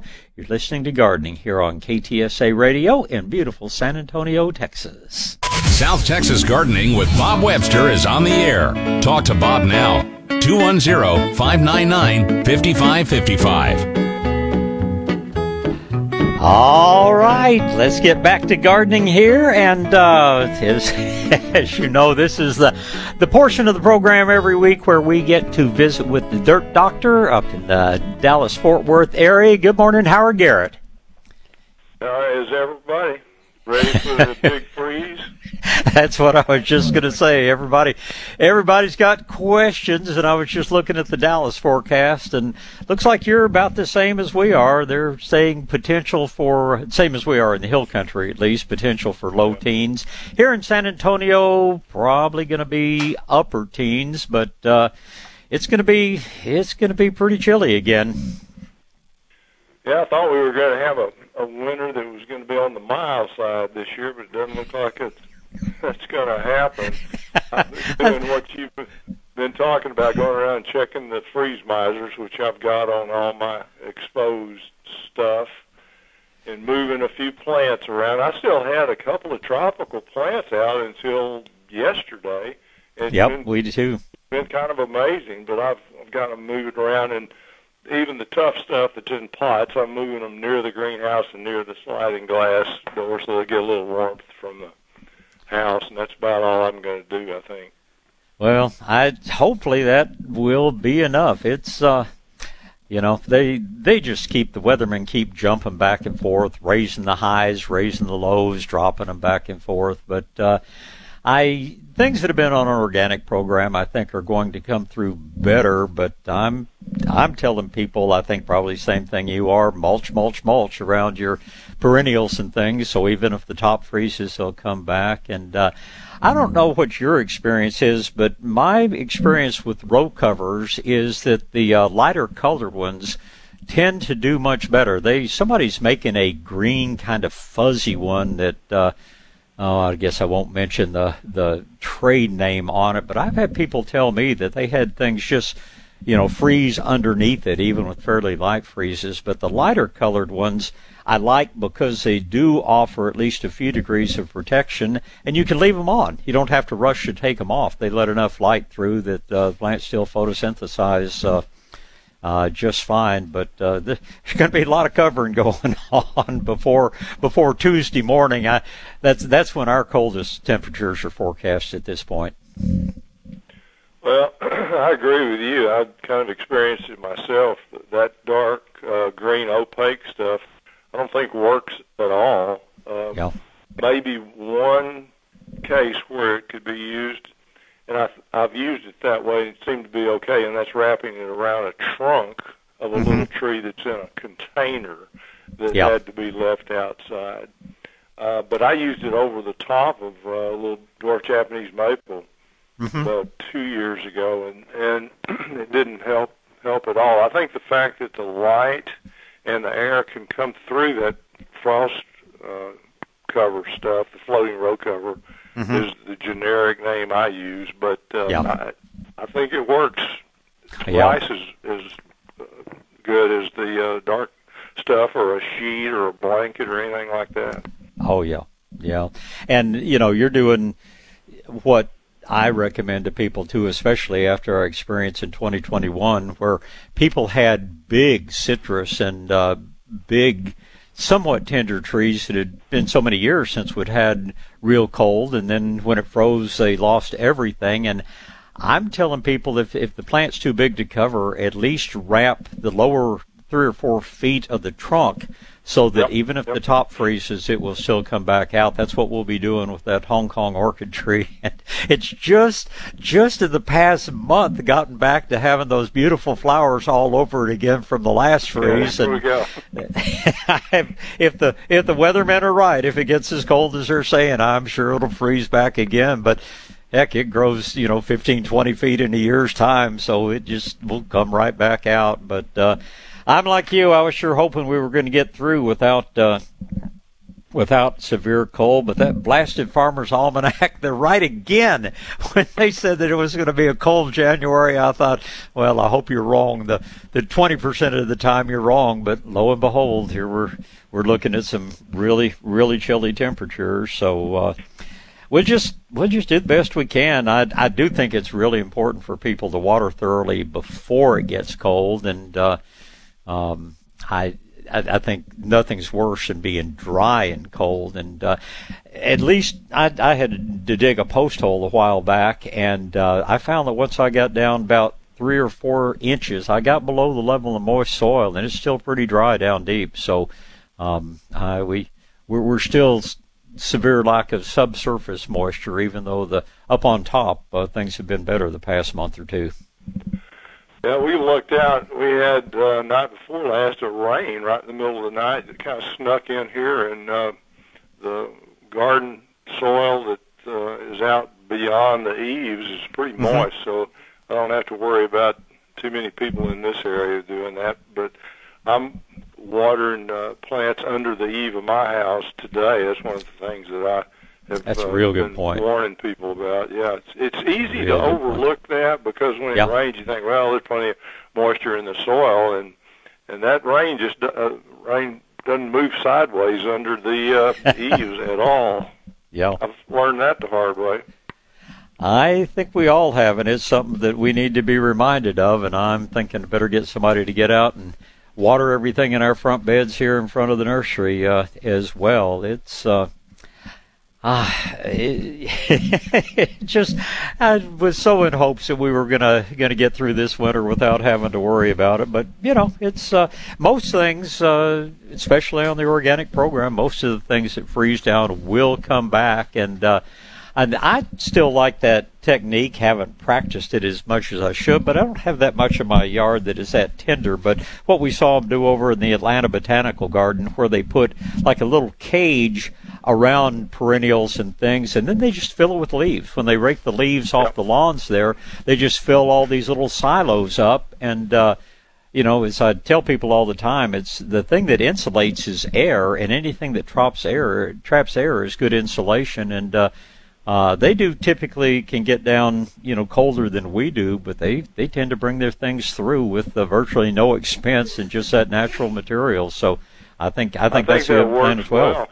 Yeah. I used to, before the freeze miser came on the market, I used to use trash cans of various sizes and put them over hose bibs and things that are out in the garden, and just trapping that air from anything from a 5-gallon bucket up to a fairly good sized trash can over the top of a plant in a container or a hose bib that you're trying to protect works beautifully. It's amazing how effective that is. But the floating row cover and the freeze miser is really a better way to go. I had an interesting visit with one of the guys that invented the freeze miser right down here in our area, over in the Seguin and Stockdale area, just east of San Antonio. And Jeff was by the nursery earlier, and I was talking to him about issues with hard water and the freeze misers, and he said, well, if you have any calcium buildup or if you have any iron, it's going to be right there just inside the top of the freeze miser, just inside the part that screws onto the hydrant. He said, take a plant saucer or a, flat pan of some sort that you can put about an inch of vinegar in, and then just set your freeze miser up in that, let it sit for a few hours or overnight or whatever, and he said that will soften up calcium deposits and things like that. He said step 2, put your freeze miser in the freezer for 2 or 3 hours, and then go out and put it on the hose bib and turn it on, and of course if you've ever done that, that water just comes blasting out for 2 or 3 or 4 minutes until it warms things up. And he said that blast of water is going to be enough to carry out any particulate material that might get in there. Because I've had a couple of people tell me when they put them on the second or third year that they tend to drip a little bit. They're not just totally dry like we want them to be. But Jeff said the vinegar, the cold, and then putting them on, he said that 99% of the time that works to clean them out, and then you're good for the whole rest of the winter. Well, I had done what you were talking about. One of your listeners had done on one of mine. I had put it on, but I hadn't turned the water on. And it had gotten, it had been out in the freezing weather. I turned the water on this morning, and the same thing happened. That strong blast of water came out and watered my big ginkgo tree pretty good before it slowed down and just started dripping again. Well, and that's not a bad thing to have happen, but no, I hope those guys are doing well. They're selling more in some of the mass outlets, which they originally said they weren't going to do, and I wish they weren't doing. But they're getting calls, and they're using them all over the United States now. They will up in the country that gets well below zero every year. They still work just fine. The one thing that we're telling people that somebody told us they were a little disappointed in is people that have a rainwater catchment system. They really do put out a lot of water, and if you have prolonged cold, you're going to have a lot of water come through, that bib. And if you have a limited amount of water, like if you're living on rainwater, as some folks do, that's a case where you're probably better still to do the technique that you talked about, just covering with a trash can, a big bucket. They make a little cup-like thing that you can put over a hose bib just coming out of the house, and we kind of double do that when we put some crumpled up dry newspaper or a little bit of the insulate in there along with that. And there's some places where that's probably still a better system than the freeze miser because you go through a lot of water. And I had one person told me they gone through and this was when we had some really prolonged cold, but they told me they'd gone through over 10,000 gallons of the rainwater. And so it's not for everywhere, but I know I've got them on all my hydrants at home, and we'll be putting them on the hydrants here at the nursery when we get through water and everything. Yeah, and you can put some kind of container under it to catch the water, too. Mm-hmm. I didn't realize it would go through 10,000 gallons. They must have a lot of them to do. Well, they do, and they were well up into the hill country where it went way below freezing and stayed there for 3 or 4 days back in 2021. And that's the other thing. And Roberta has a big water trough for her cattle, and we did the same thing we recommend to people, put a Y connector on that, and then put the float valve on one side of the Y, put the freeze miser on the other side of it, and that protects that, but, put it on such that any water that comes out of the freeze miser goes back into the tanks, and that kind of does double duty. That, will catch and hold virtually all the water that comes out. But secondly, that water that's coming out is going to be above freezing, and at least to some extent will help keep the tank from freezing solid so your animals can still drink from it. Still get a drink, yeah. And it's the same thing I tell people, too. If you've got a hose bib that you use all the time, just put the Y connector on there, put your hose on one side, put your freeze miser on the other, and then just use those little, twisties on the Y connector to turn it on and off, and that way you're not unscrewing and screwing things back on constantly. Yeah, that's a good way to go. You can also, for people who have any floating row cover, you can just use a wad of floating row cover to put over any of the faucets and things, hose bibs and that sort of thing, because that'll hold the air just like a bucket or some kind of covering. That's another way you can go if you don't have time to do these other things that we're talking about. Yeah, but just remember to do it because, unfortunately, and I was, like I said, I was just looking at the Dallas forecast, and it looks like that probably Tuesday morning is going to be the coldest for you guys as well as here, but unfortunately, they've lowered the temperature the next couple of nights as well, so, and there may be a day or two in there that it doesn't get above freezing, and that's when things really freeze solid and when you can have damage to both pipes and to some of the tender plants if they aren't protected. So it's going to be real cold. We're not having any predictions of precipitation. Are y'all having they were there? They were mentioning potential winter storm, but now they're saying we could get some light freezing rain, I think on Monday morning, but it's all the precipitation is moved out before we get the coldest nights. At least according to today's forecast, they seem to change it about once an hour, and but it looks like this is going to be dry cold for the most part. Glad to see that. One of the things they're doing here that's new that I've never seen before anyway, and they ran a story in the paper about it, so maybe the first year they've done it. They're spraying a liquid salt mixture on all the roads, especially overpasses and things like that. I was driving over to the radio station to do some ads yesterday, and the traffic was all jammed up. And then I got up closer to it and saw what it was. They had kind of a caravan of trucks with signs on it, and then just trucks full of this liquid spraying it on the road. And it's interesting, you can still see it after it's sprayed and it's dried. You can still see it.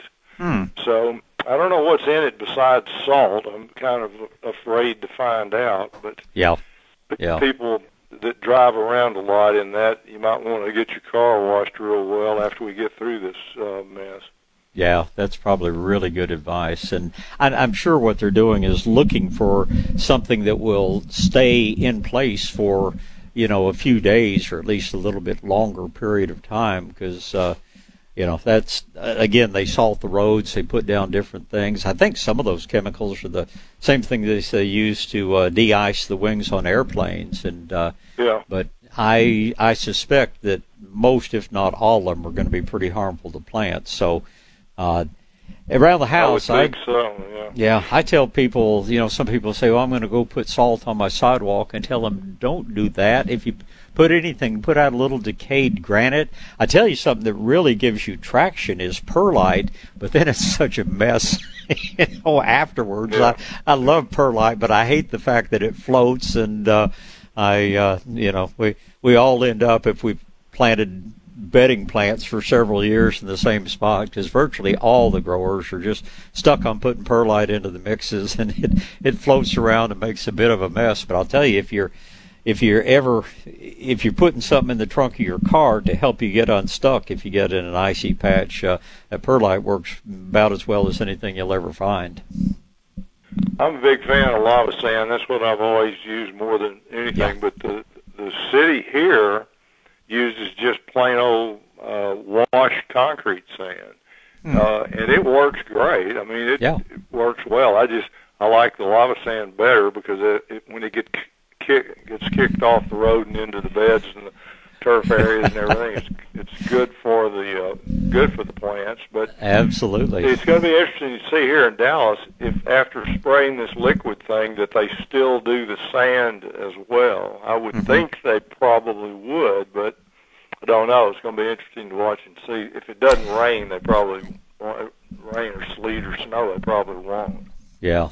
Well, if you can remember to do it, and that's always a big if for me, you might make a note of the areas where you've seen them put it down, especially if there are areas that have grass up to the pavement, so we can watch and see if it does, what it does to vegetation. Because that's the bad thing about persistent things, is they stick around and continue to cause problems. And I always tell people that about salt, and they say, oh, yeah, but people do that all the time. And I say, yeah, back in biblical times, that's how you destroyed a civilization, was plow salt into the fields because nothing would grow. So it's we just have to be careful what we use. And I like your idea of the lava sand. That's probably the very best thing of all, because it's nice and gritty, make a good surface to walk on, and, will actually benefit things when it gets eventually swept off or washed off the sidewalk or driveway or wherever you're needing traction. There's one negative about it. You got to be careful about tracking it in the house. Absolutely. It will stick to your shoes a little bit, and you got to be a little careful about that coming in and out of the house, kicking off. And that's why some of the commercial people don't like to use it as much as I like it. But it works great.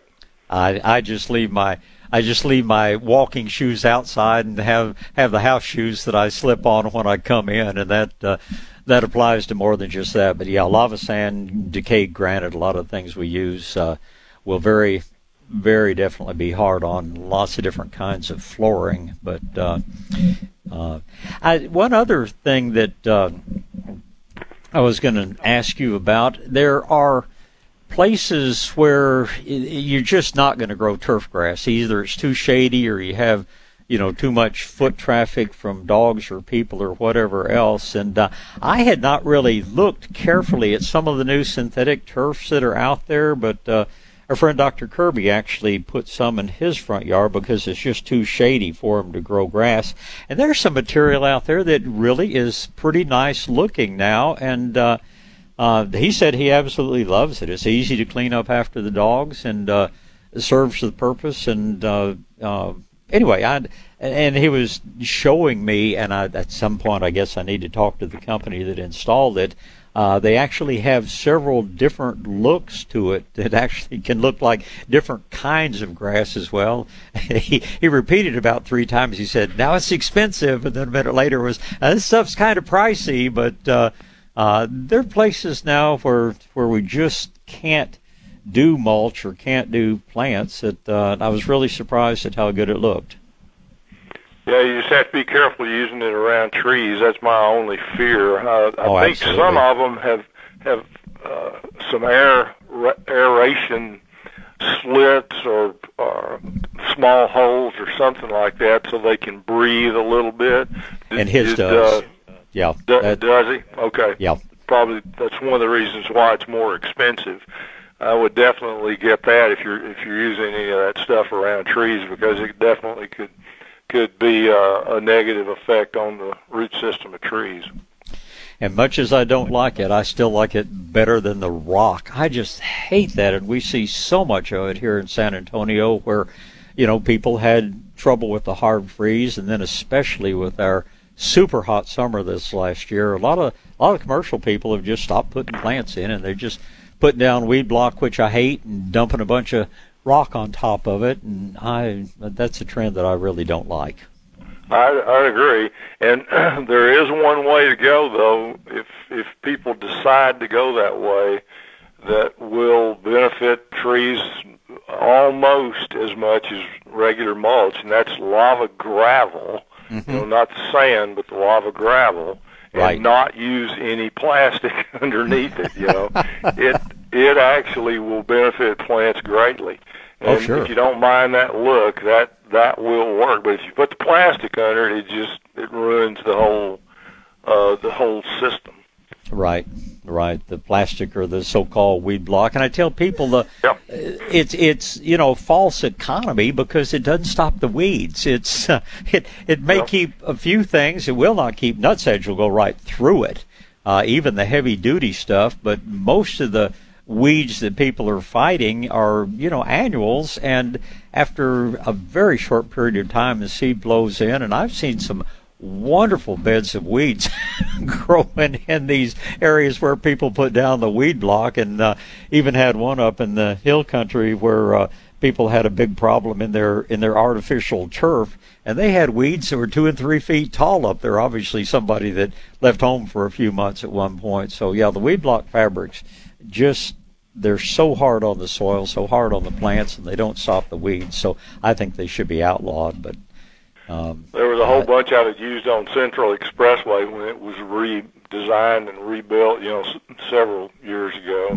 And they had to go in and just completely redo all the beds. It was almost like more weeds came through where the weed block fabric was used than where it wasn't used. People tell me that they need to use the plastic under the gravel, even talking about the lava gravel. And I said, no, you don't. You just need to get the weeds out as well as you can before you put the gravel down, and make it a little thicker, about 2 inches of the gravel. And if anything grows, you can control it very easily with the strong vinegars. Just spraying the weeds that come through that kind of situation. That's a perfect place to use the strong vinegars. Yeah, and like you said, the lava actually will benefit trees, or if you have perennials planted in an area like that, it's not bad looking. And lava is just one of those things that I wish we had more availability on it in bulk, and I wish we had the availability of some different particle size to it.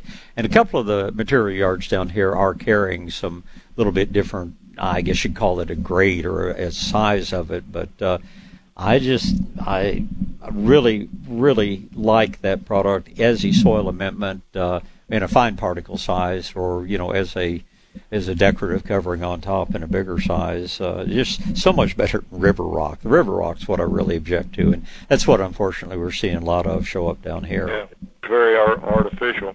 There's another use that I recommend for lava gravel too. Some arborists, and I do too, recommend sometimes when you're working with really compacted soil and you want to make a dramatic change, you can drill piers out through the root zone, and the more you do, the better it works. But the people that aren't into organics will fill it up with different kinds of gravel and different things, and I came up with the idea of using lava gravel in those cores, and then you put the same amendments that we recommend for the sick tree treatment down in there, but use the lava gravel, black or red, doesn't make any difference what color it is, to fill basically the whole thing. It leaves really nice airspace all through that pier that you've done, that hole, and you can water really well, and the water seeps out from those piers well,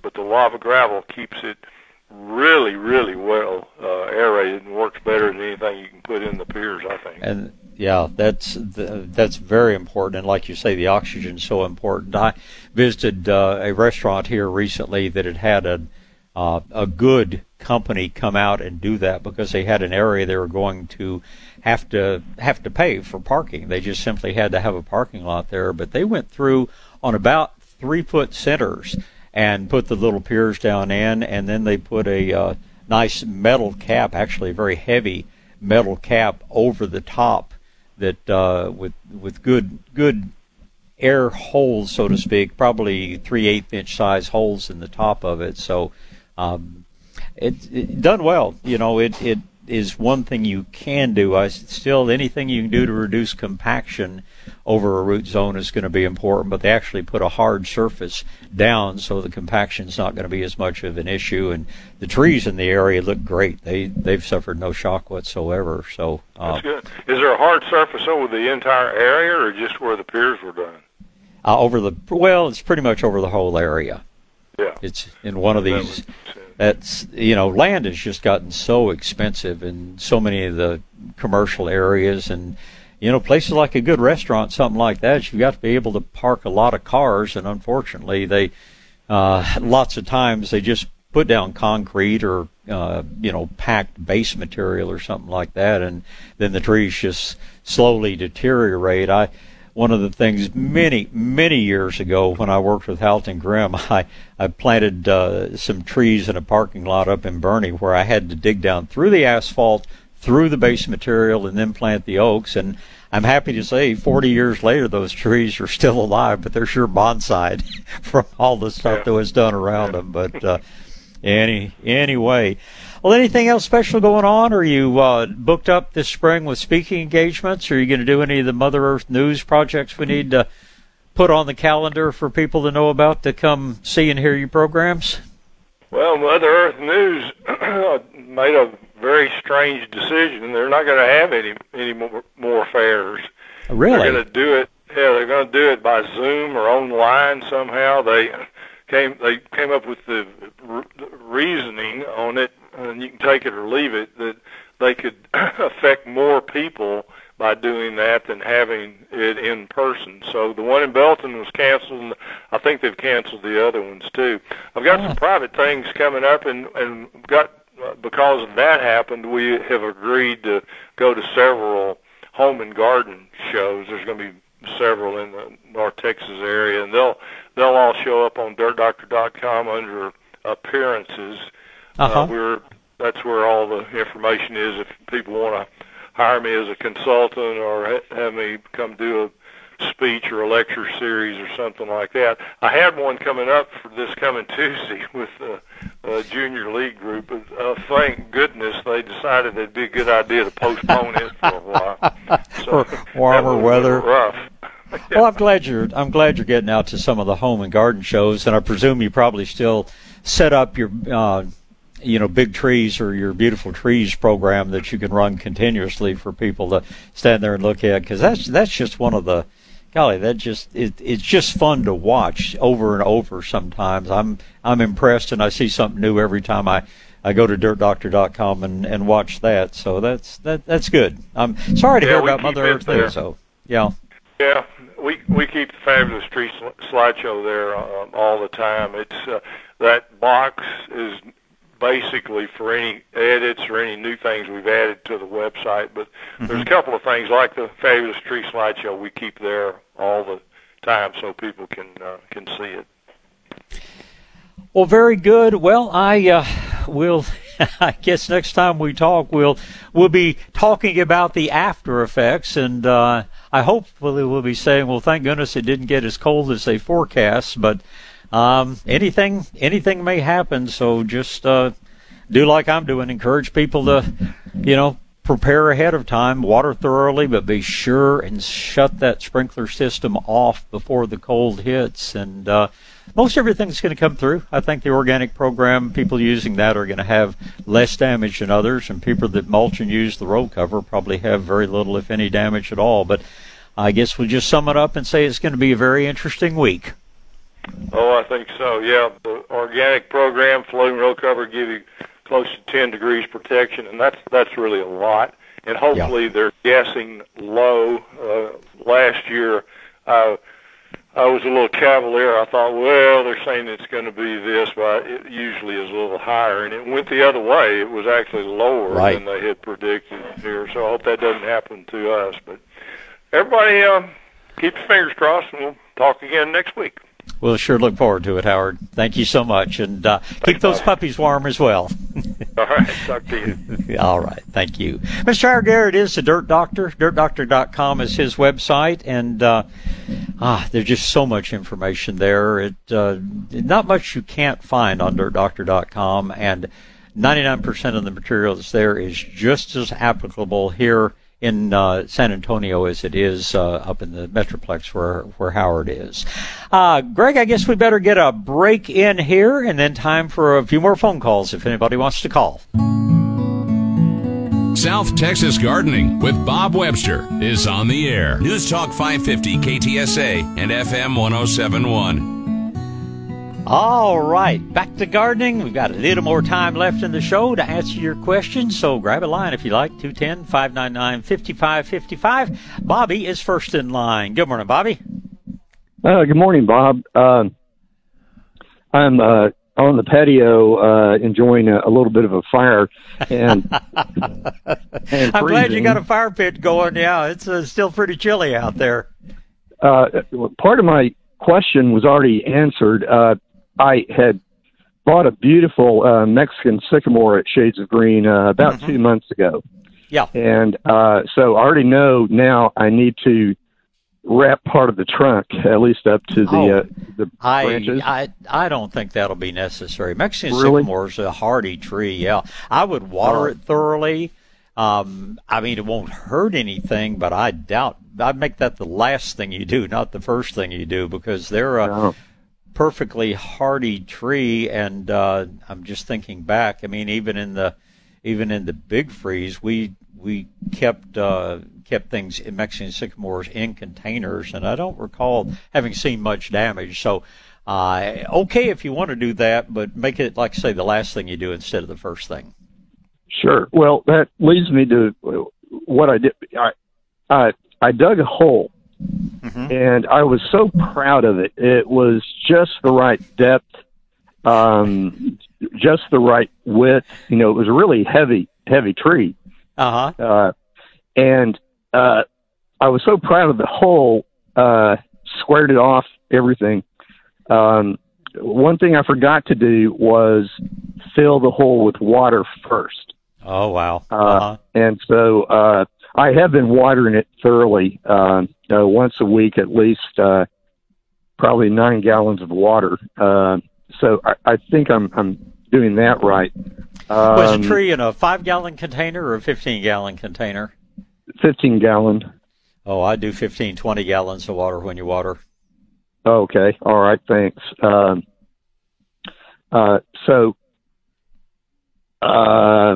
that was really my main question. Did I do it right? I put in the azomite, the bottom of the hole, and the good old cocktail of a good cocktail of all of the carrot juice, cornmeal, and so forth. Yeah, all of that. So as long as you're in soil that drains, that the main reason, I tell people to fill the hole with water before you plant is just there's some areas around where we've got so much caliche, so much hard packed clay that the holes just don't drain, and that's what we're checking to make sure of. But it sounds like your tree's off to a good start. Sounds like you're in an area where you have soil that drains. So I think you just, at this point, just water, fertilize, mulch, and stand back and don't let it hit you in the face. It'll grow so fast. Well, the soil's really pretty good, at least the 5 or 6 inches. And then below that, it's a little compacted, but not much.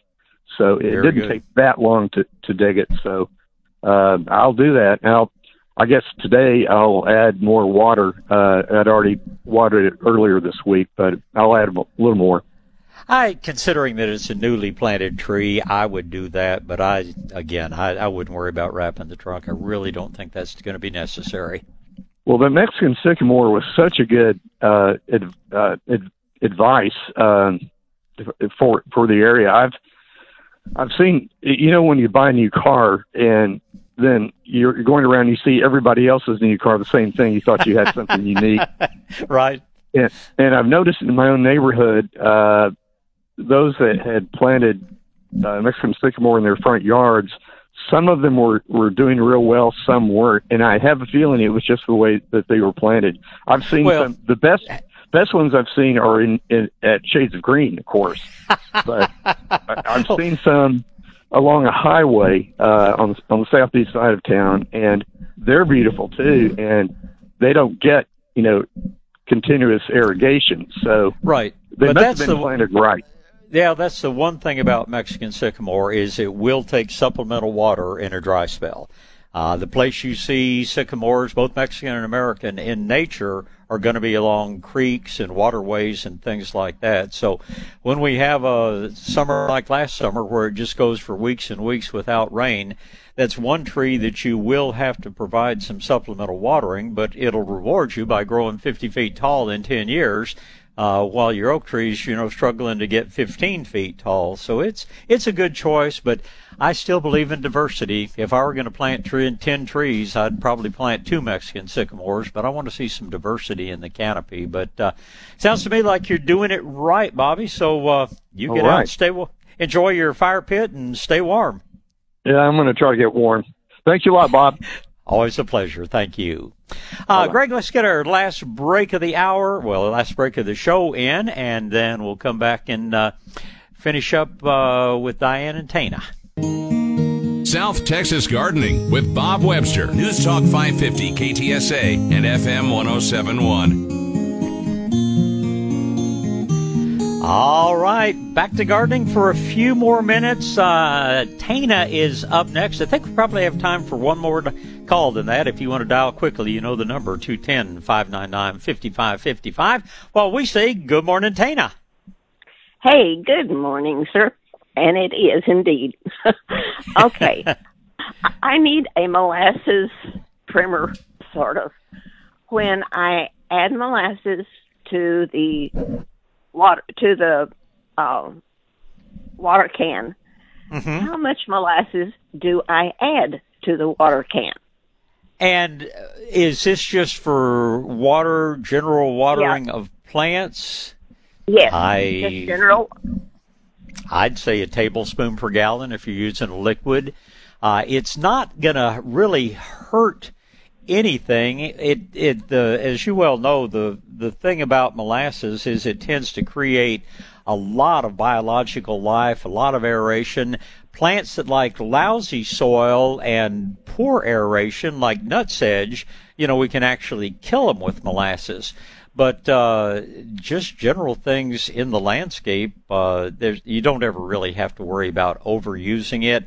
I think it becomes, what is it they say, the diminishing returns thing. I think if you get above a tablespoon per gallon, you don't get that much added benefit. But in a residential area, tablespoon per gallon is good. In a big agricultural area, we usually figure 5 to 7 gallons per acre. Okay, then what about the grow boxes? A lady earlier called about a grow box, and how much molasses in that? Oh, probably less because, I always worry about, the water in the grow boxes going anaerobic. I would add probably maybe half a teaspoon per gallon when you're adding water to the grow box. I wouldn't go nearly as heavily. Okay, fine. I live in a permanent park model RV. And I have a porch that the boys built me. So I have brought my Myers lemon and any other potted stuff that I could get up here. So No, it does not look quite like a jungle. But it sure beats not having. I love having foliage. I live in a big greenhouse if I could. And so, do I need to go ahead and put the row cover around my lemon? I definitely would. Yeah, you're down toward McDonough, as I recall. Yes. And it's gonna be pretty chilly probably Tuesday night and Wednesday night. The weathermen keep, changing back and forth and as to when they expect the cold and how long they expect the cold to last. But yeah, I very definitely would be protecting things up on that porch. Okay. Well, I have a 1-year-old crepe myrtle, and I have one of the large trash cans, so I upended that. It happens to be metal, so I upended that over that. Well, I wouldn't worry about your crepe myrtle. I think it's probably going to be. Well, yeah, just you don't want the pot to freeze solid. But once again, that's probably the last thing I'd protect, not the first. If you have any citrus or things like that, those most definitely need to be protected. But crepe myrtles are pretty cold hardy so long as the whole pot doesn't freeze solid. Okie doke. Well, the crepe myrtle happens to be in the ground. Okay. And because of the poor way that the nursery did the lemon is why it's in a 16 by 16. I mean, it had at least an inch of real roots, and that was it. So that's why I'm babying him, and he's up on the porch. You're doing the right thing, and you're a good gardener. You get out and stay warm, and I know we'll talk again soon. Thank you so much. Thank you. You're sure welcome. Thank you. All right, we got Diane back, so good morning, Diane. Thank goodness I got back. I'm none of my glad phones you did. would work. Yeah. Okay. Isn't that frustrating? Yes, very. I heard you and Howard talking about the faucets that are attached to the building, and did you say you put those styrofoam kind of cups that they sell at the store over yours? But you don't? That's what Roberta does. I don't have faucets on the building. Mine are on. It's terrible for cold, but mine are on pieces of pipe that stick 3 feet up out of the ground. I guess that's the way they did it 60 or 80 years ago when whoever put the water system around my yard. But she has them around her house, and she's always used the little cups, and she takes the extra trouble of like crumpling up some newspaper in there just to really create a lot of dead air, which is what insulation is all about. But knock on wood, those have always been successful and given plenty of protection. And again, freeze miser are not for everybody. In her situation, she's on a well that is not a very strong well, and you can drain a water tank in a cold period. People that are on city water, that's not a concern to them, and people that have plenty of water out there, there's no reason not to use a freeze miser on something like that. But people on rainwater or people with very little water production, sometimes I think those cups are still the better way to go. Okay, because we have this weird backflow whatever rule, and the freeze misers will not work on those because the water it's not enough pressure. No, if I turn the faucet on, it gushes out this valve that they make us use. And you can't, I got one off, but the guy working on it said I almost broke the faucet and it would have broken in the wall. So I have two that I can use freeze miser on, which of course I have, but the others I've always dripped, and I'm like, God, that wastes so much water, and we're talking about days. Yeah. So if for some reason, because it's kind of late in the game, I can't find those styrofoam cups that attach to the wall, could I take some row cover or newspaper or something like that, put it in a cardboard box and like tape that to the house? Sure. And I know this is probably going to sound crazy, but something that really is very effective is bubble wrap. everybody gets something shipped in bubble wrap, and it's just trapped air. And I've known people, in fact, I knew a guy that once did the inside of his greenhouse. It looked like, but he put it all over the inside walls of his greenhouse for insulation, and it did keep it a little bit warmer. But, that smaller size bubble, if you take something like that and just, wrap that several turns around, that's probably going to do even better than insulate will. Okay, so I could do that and then put a cardboard box over it. Yeah. Okay. Do I have time for one more question? You got about 2 minutes and 6 seconds. Okay, good. Then I have 2 questions. When I'm anti-freezing my plants in my vegetable garden, is it 1 tablespoon of molasses to 2 tablespoons of seaweed, or the opposite? That's what I do. No, that's what I do. Okay. 2 tablespoons seaweed, 1 tablespoon molasses.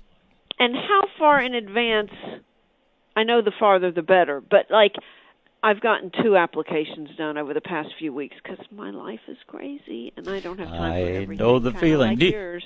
Do you have a bricks meter? No.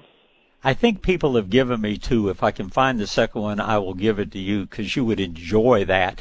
But the only way you're really going to get an answer to that, and it's a funny deal. You just put a little bit of sap, and hold it up to the light, and the refractive index tells you how much sugar it is.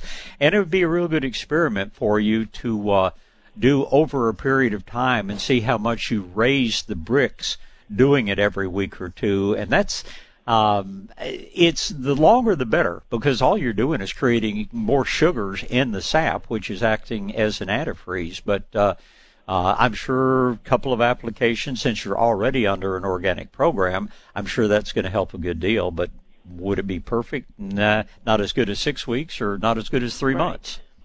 Right. Okay. Well, I'm still going to put my row cover out over everybody. Okay, my last question. So that amazing amaryllis that y'all sold this year, the new variety, the pink one, my God, it was so fabulous. So I cut the stalk off, and now I wait for leaves to grow. Yeah. And how long can I put it in the ground in the spring? No, I would, and you're going to have to dig it up again in the fall because it is a hippeastrum and it is not cold hardy. But lots of water, lots of fertilizer, treat it like a house plant, and I do have to go now. Everybody join me again tomorrow. It's time for Martin Baumann now here on KTSA Radio in San Antonio.